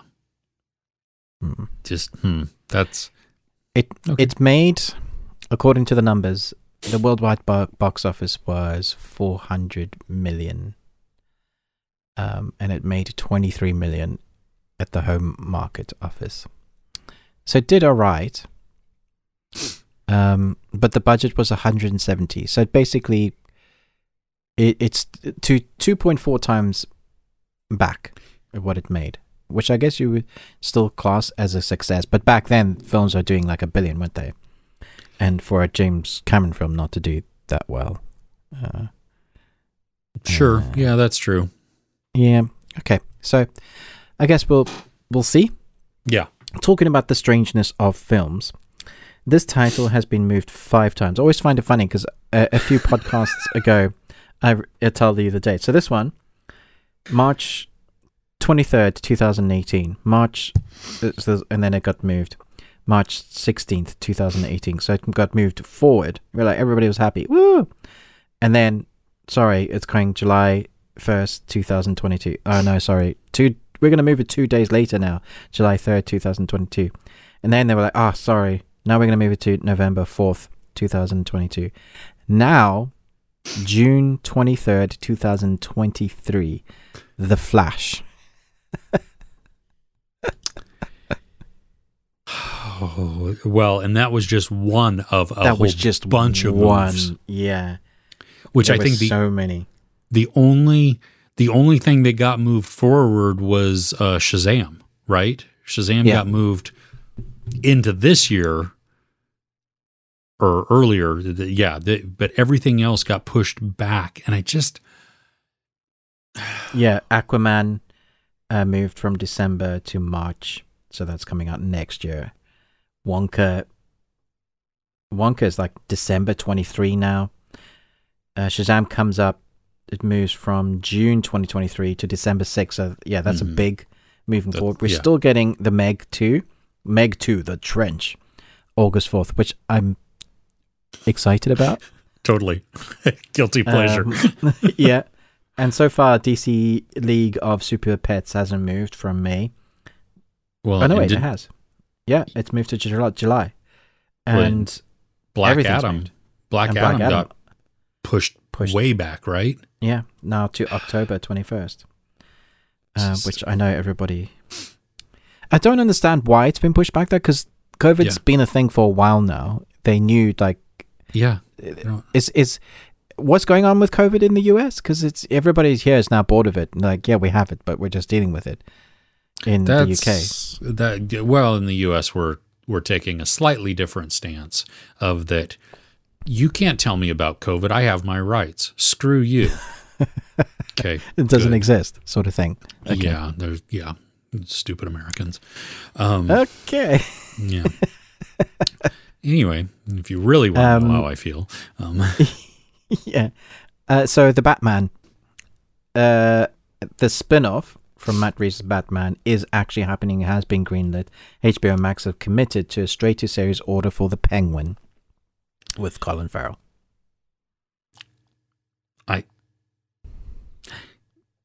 I'm mildly excited for it. I mean, I loved Colin Farrell. Yeah, I'm not. Because I can't see Batman being in this. So then it's just going to be gangster storyline. Yeah. Mm-hmm. That's true. Yeah. I don't care enough about the Penguin for me to go and want to watch a series about it. Well, and when does it take place, too? That's the other thing. Is it prequel? Is it afterwards? Is it in the vacuum that, now that Carmen Falcone. So as it stands right now, I'm sure maybe we'll change our tune, but there's going to have to be a hero. It can't just be the Penguin as the bad guy and we got to somehow care about. I know he has a dark story in the background, but I've had 5 seasons of Gotham and that was pretty good. I don't need this. Sure, yeah. Yep. Ruben's moody stance. And talking about those people that didn't really like Vikings Valhalla too much. Oh, yeah. Netflix renewed season 2 and 3. Oh, well, yeah. I had fun with it. I thought it was. Yeah. I'm excited to see where. I can't. Freda? They left us on a cliffhanger. Yeah. The sister Freda of Leif. I think that's going to be. There is going to be a clash there at some point. Yep. Yeah. I agree. I'm looking forward to it. The filming starts in 23, so they're getting straight onto it, really. Okay. And you've heard about the saying, flogging a dead horse? Yes. Yeah. When I say The Walking Dead, does that bring up that imagery for you? Flogging a dead horse? Is that still going on? That show? Is that even a thing anymore? Oh. You know how many spin-offs it's had, right? So we had Fear the Walking Dead. Yeah. The World Beyond.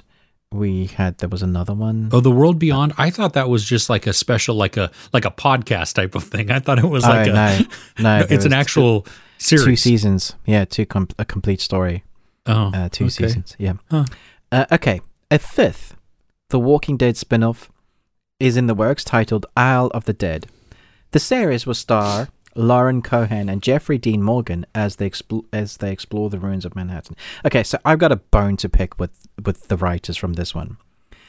So we have Maggie, the character Maggie, who was my favorite, with her partner, right?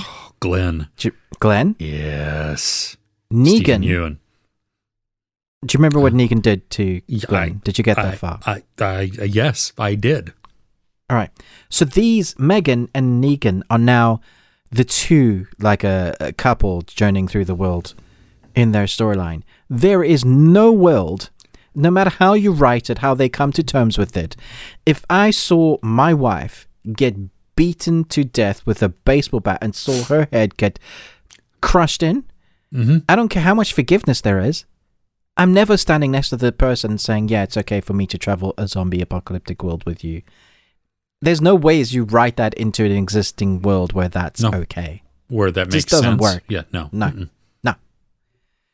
I was like, come on, that is taking it too far. Jesse Eisenberg said it best, double tap. Yeah, exactly that. See, I'm not, okay, so full disclosure, I mean, I'm not a fan of The Walking Dead. I think there have been seasons that I enjoyed, and I am not current on it. I think as a whole, it is a terribly written show. I think it is dumbed way down in the dialogue and in the just the whole story arcs. I mean, from season 1, I was so pissed off because they had to spell out such obviousness of certain things that I was like, you actually use that as lines of dialogue? I mean, we already saw it. You already showed it to us. And if you couldn't connect the dots from what was obviously shown to us, then I'm sorry, you should just not breathe anymore. And yet they still wrote that out. So that started me off on just a terrible feeling of the show. Terrible place to start off with. Yeah. So I mean, now there were seasons that I was like, "Ooh, hey, you know what? I'm actually kind of invested in this." And then it would go back to, "Oh wow, so we're starting off with a flashback, and then we're never going to revisit that flashback." So what was the flashback for? I don't know. We put that in there, and it had no point. Okay, good, thanks. Anyway, I don't like the show. Why did you keep watching? Oh, I didn't. Oh, My family would watch, and because it was kind of like escapism for them, to just they just enjoy just the dumbness of it and everything else, and some of the compelling storylines and stuff. And so I would drift in and out, or I would be doing other things while it was on, and sometimes I got like absolutely hooked. I really did. I mean, it was there were certain characters that I was like, ooh. I love the trash people who spoke like Kevin from The Office. When they, when me president, me see world, or they see, see, that's not making anything fatter. Anyway. So needless to say, I will not be watching the new spinoff. You won't? Surprising No. that. Yeah, I'm right? surprised that they greenlit it. Like, I'm really surprised there's even a market for it still. Like, I don't get it. It's an American audience. Okay. I'm not going to say anything to that. Yeah. Well, I've already said it, so there you go. Hate Chris, because... Yep. Right. But I do have some kind of exciting news, but then we've got to guess who we want to be cast. So Amazon is like, they're really going for buying up these huge titles. We have the Rings of Power coming. The trailer looks amazing. It actually looks good. We know a second season from that is coming, and there's a number of Amazon original titles, series mostly, that are coming. But a God of War live action series is close to being finalized for Amazon Prime Video with PlayStation Productions. And this is from Deadline, who reported this. But they haven't said who would play Kratos. So basically it needs to be somebody who's really gruff, really deep voice, but actually has presence and can act.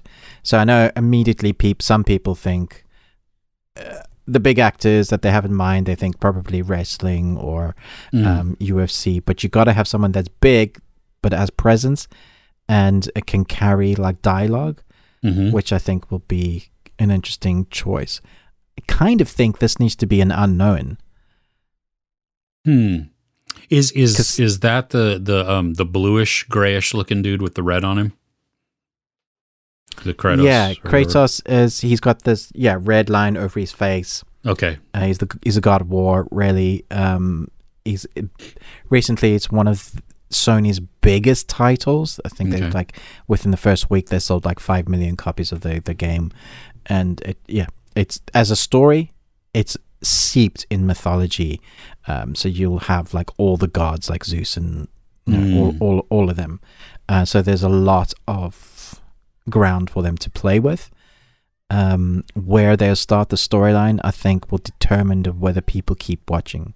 I kind of feel like they need to start it where the new game started rather than going back as the war god, because we've all played the games, we've been there, but this storyline that they dropped recently was all about him and his son, and that works really well because you care about their relationship because they're so strained. Like, how do you act as a son when you're half god, and if you're a teen and you think you have certain rights or you're better than other people because you're god? So that all came to play in the storyline. So I think that could be a lot of fun for people to chew the scenery up with as an actors. So it does feel like Hollywood has now got their eyes set on all games, like story games, to turning that into films or TV series. And as long as they can execute them well, I think that's I mean, I still don't quite get the thinking of it, because all those gamers are going to start watching. Harsh. Yeah. And it's a very harsh audience. Yeah, like The Last of Us, they were ruthless on the second game. because a character died that they didn't want to die, and they destroyed the writers and the director and the creators. Like, seriously, they weren't friendly at all. So, where's my camera gone all funny?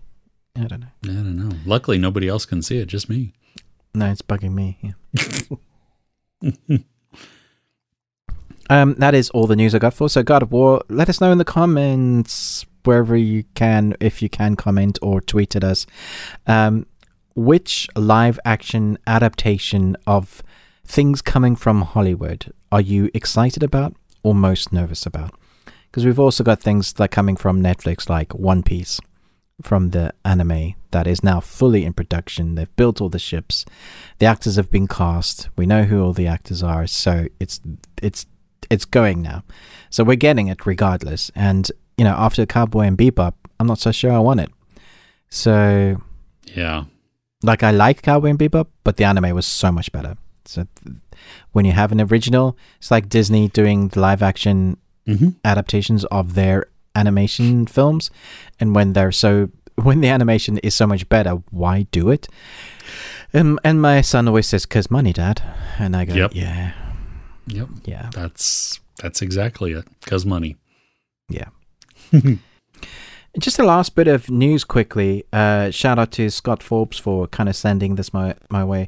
We were talking about Ryan Reynolds earlier, and this is another Ryan Reynolds. Like, Chris, I don't know if you've seen Ryan Reynolds on... You probably saw the clip on YouTube. I don't know if you've seen it on TikTok, where Ryan Reynolds is singing something, and he goes... I could be pretty. I could be pretty. I could be. Yeah. I could do Violet sky.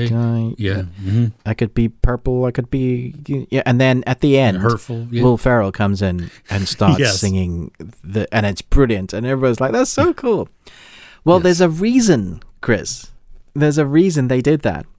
So Ryan Reynolds and Will Ferrell put on a musical spin on A Christmas Carol in their first look at Spirited. That's what it's called.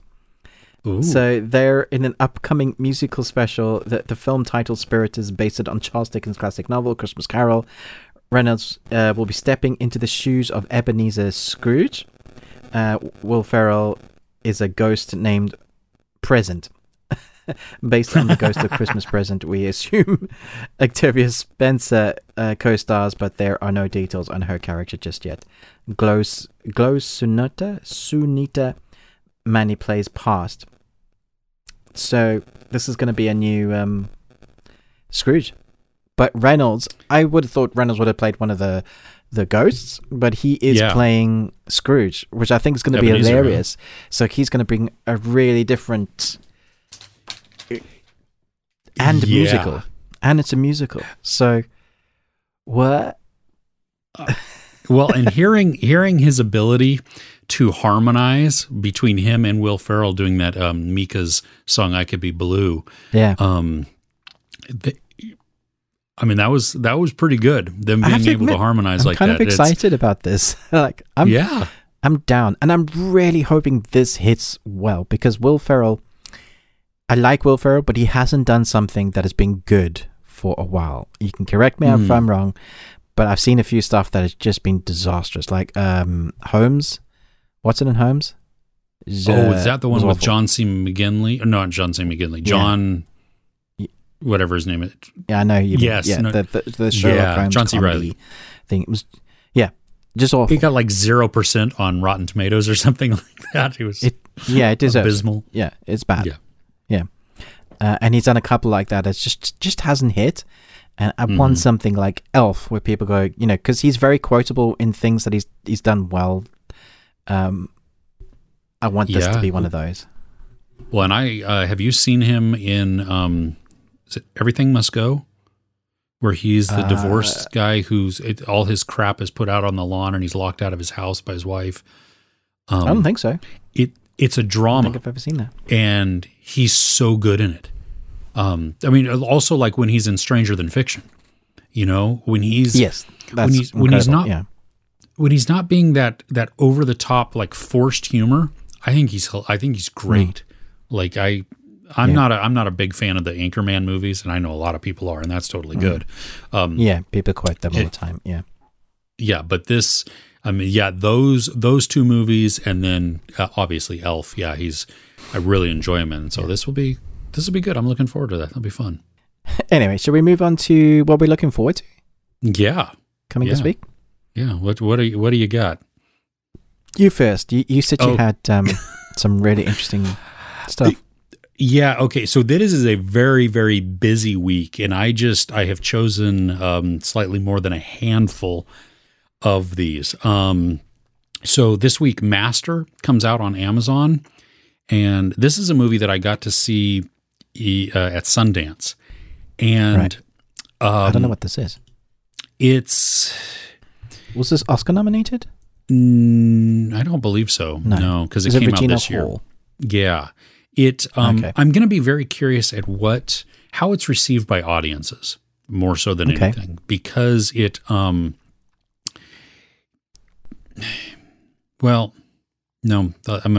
save that.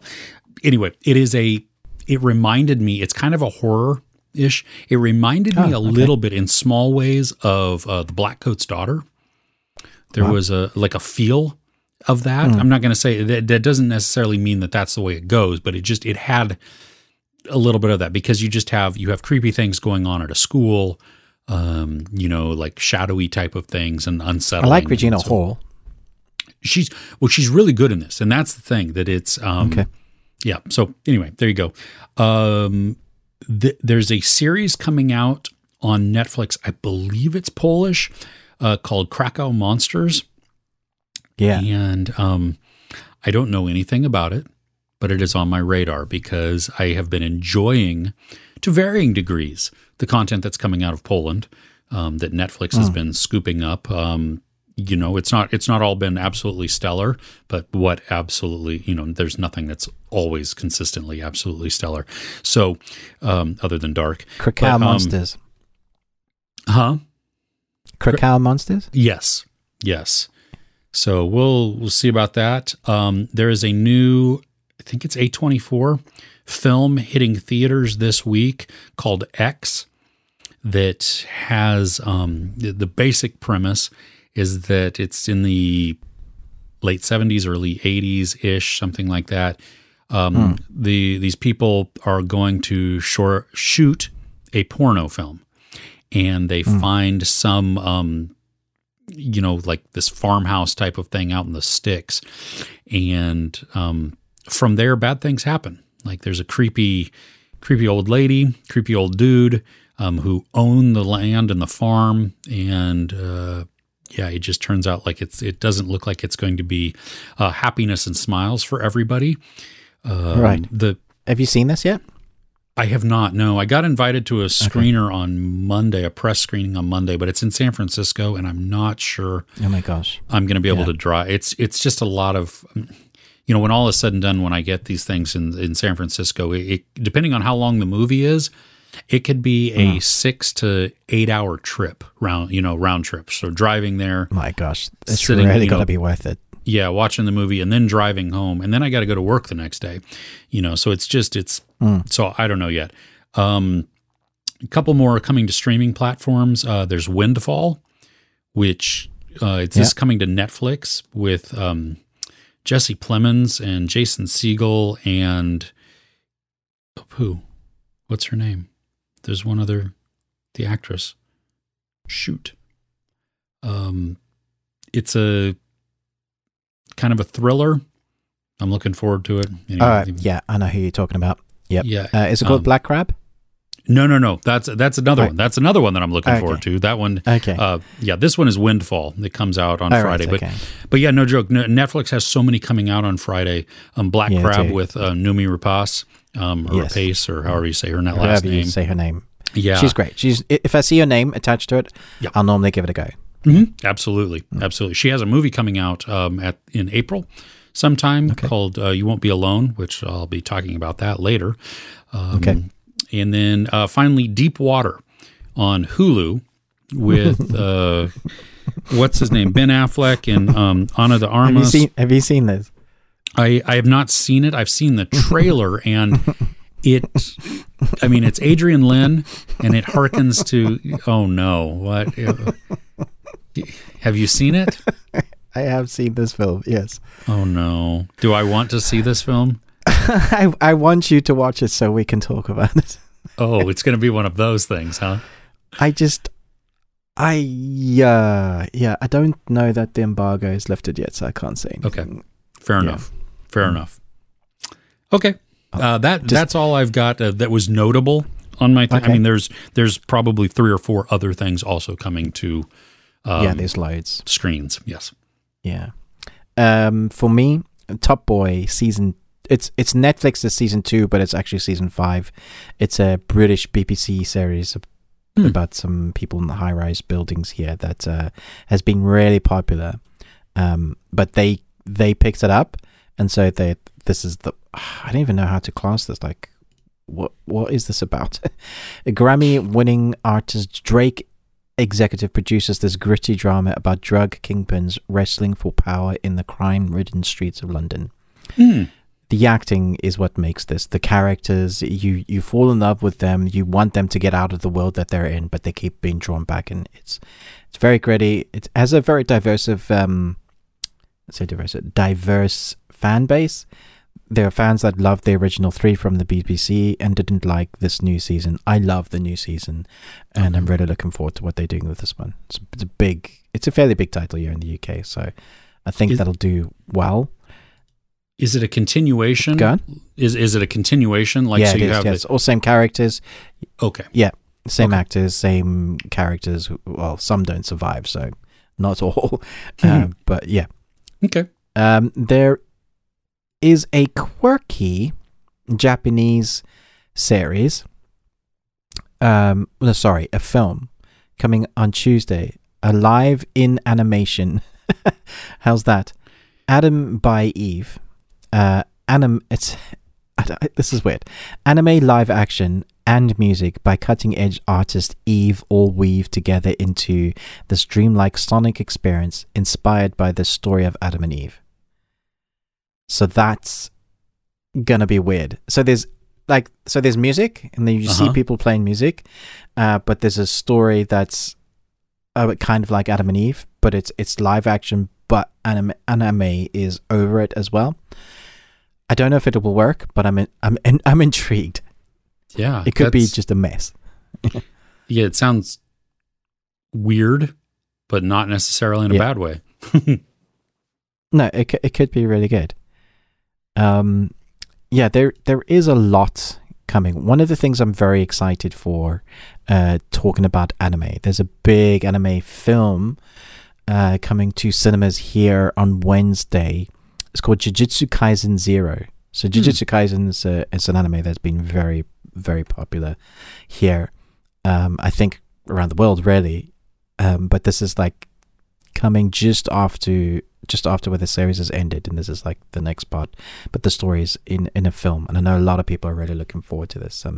My son came to me yesterday and said, "Dad, Jujutsu Kaisen film." I was like, "Where? Let's go." So, nice. That is one of our most anticipated films. There are a number of Apple series that are dropping like crazy at the moment. I don't know why they're putting out so much, but so the last day, Ptolemy Grey, I started watching. I have to say, it was fairly intense and disorganized. Like it's all over the place at the beginning, so it might be something that I come back to later. But so far, Samuel Jackson is kicking ass in the role. I knew he would, but the story is very heavy, so I don't know if it's something that I want to go back to. Gotcha. Then there's We Crashed, which is another big title about this big business that was, I guess it was real but also fake at the same time. But the actors in it is what has me intrigued. It's Jared Leto and Anne Hathaway, right? Exactly. Yeah, two big. And so I've started watching that. I don't think it's very long. So far as I can see, there's like 4 episodes at the moment. So, and the first one that I've seen, it was very entertaining. It was good, well filmed. There's a lot of kind of flashback sequences. So you kind of go back to, this is how it all started. You start where that's seems like everything's about to go up in the air, and then you go back to how they got there. Very interesting, quirky, larger than life characters, which Jared Leto, man, he chews that sort of character up, doesn't he? That's his bread and butter almost. And so I think people are gonna praise it for their acting, but I don't know whether the story is gonna hold out. I don't know how long you can do that for. Sure. And gosh, there's another one called Shining Girls. Years after a brutal attack left her in a constantly shifting reality, Kirby Marachi learns that a recent murder is linked to her assault. She teams with a veteran reporter to understand her ever-changing present and confront her past. So it's Philippa Sue, Amy Brennan, and Jamie Bell, who I'm very excited by because I love Jamie Bell. I think he's brilliant. It's another British-looking drama, but it's an Apple original. So and Elizabeth Moss. Yeah, I don't know why her name doesn't come up as the first top, person. Really. Yeah. So that could be good, I guess. Yeah, that comes out, and then on AMC. Oh yeah. There's a series coming out called 61st Street. I've not heard of this. Yeah, so there's a lot of new stuff. This does feel like a time, like this month does feel like a time when new stuff is being just starting to go to see if people are going to bite, and whether these like not one-offs but like new series, will people get into these new characters. 61st Street follows Moses Johnson, a promising high school athlete who is swept up into an infamously corrupt Chicago criminal justice system. So you know that one's going to be nice and light and happy. Ugh. Yeah. Excuse me. Oh, it's okay. One of the main actresses in that, Ingenue Ellis, she was in King Richard. I think she was. Okay. She played the mom. So that nice. Okay. Looks like and the last one, which I'm not sure it's out yet, but I can talk about it because it's the embargo is lifted. Let me double check that. What's today? Saturday. It's not 7 p.m. Okay, I can't talk about it. 7 p.m. UK time, I could talk about it. But there is a documentary coming out. It's 4 episodes, and it's They Call Me Magic, which is actually very interesting. I think people that love basketball or just sports documentaries, or just this person in particular, Magic Johnson, are going to find this one very interesting. So I just thought I'd throw that in there as well. Did you see that? I can't remember the name of it, which is driving me nuts now. That the Michael Jordan documentary that it had been out for quite a while, and then it came to Netflix. And it was really popular, yeah. Because it was in so many more households. I'm trying to remember what I didn't watch it. Did The Last Dance. Yes, I did. Oh my goodness. Oh, yes. Like, yeah. And that was good. It was amazing. Yeah. Now I don't watch sports now, but like in the early 90s, late 80s, I did. I watched a lot of sports and basketball. And just the stories that came from this, I thought it was really good. Now the series itself was a little long. But it is certainly something worth checking out. I mean, it tells a big story, and it was actually way better than I anticipated it being. Nice.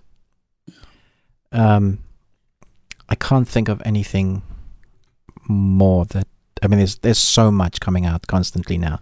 Like I was saying, this month seems like it's a month of new, and then just to kind of see what people are going to gravitate towards, what kind of hits, along with all those kind of big blockbusters now that will start coming out, the March, April, May, June, July, big kind of escapism films. Is This one I'm surprised, and maybe it's on your list, maybe you just didn't talk about it, but I know you enjoyed the first season a lot.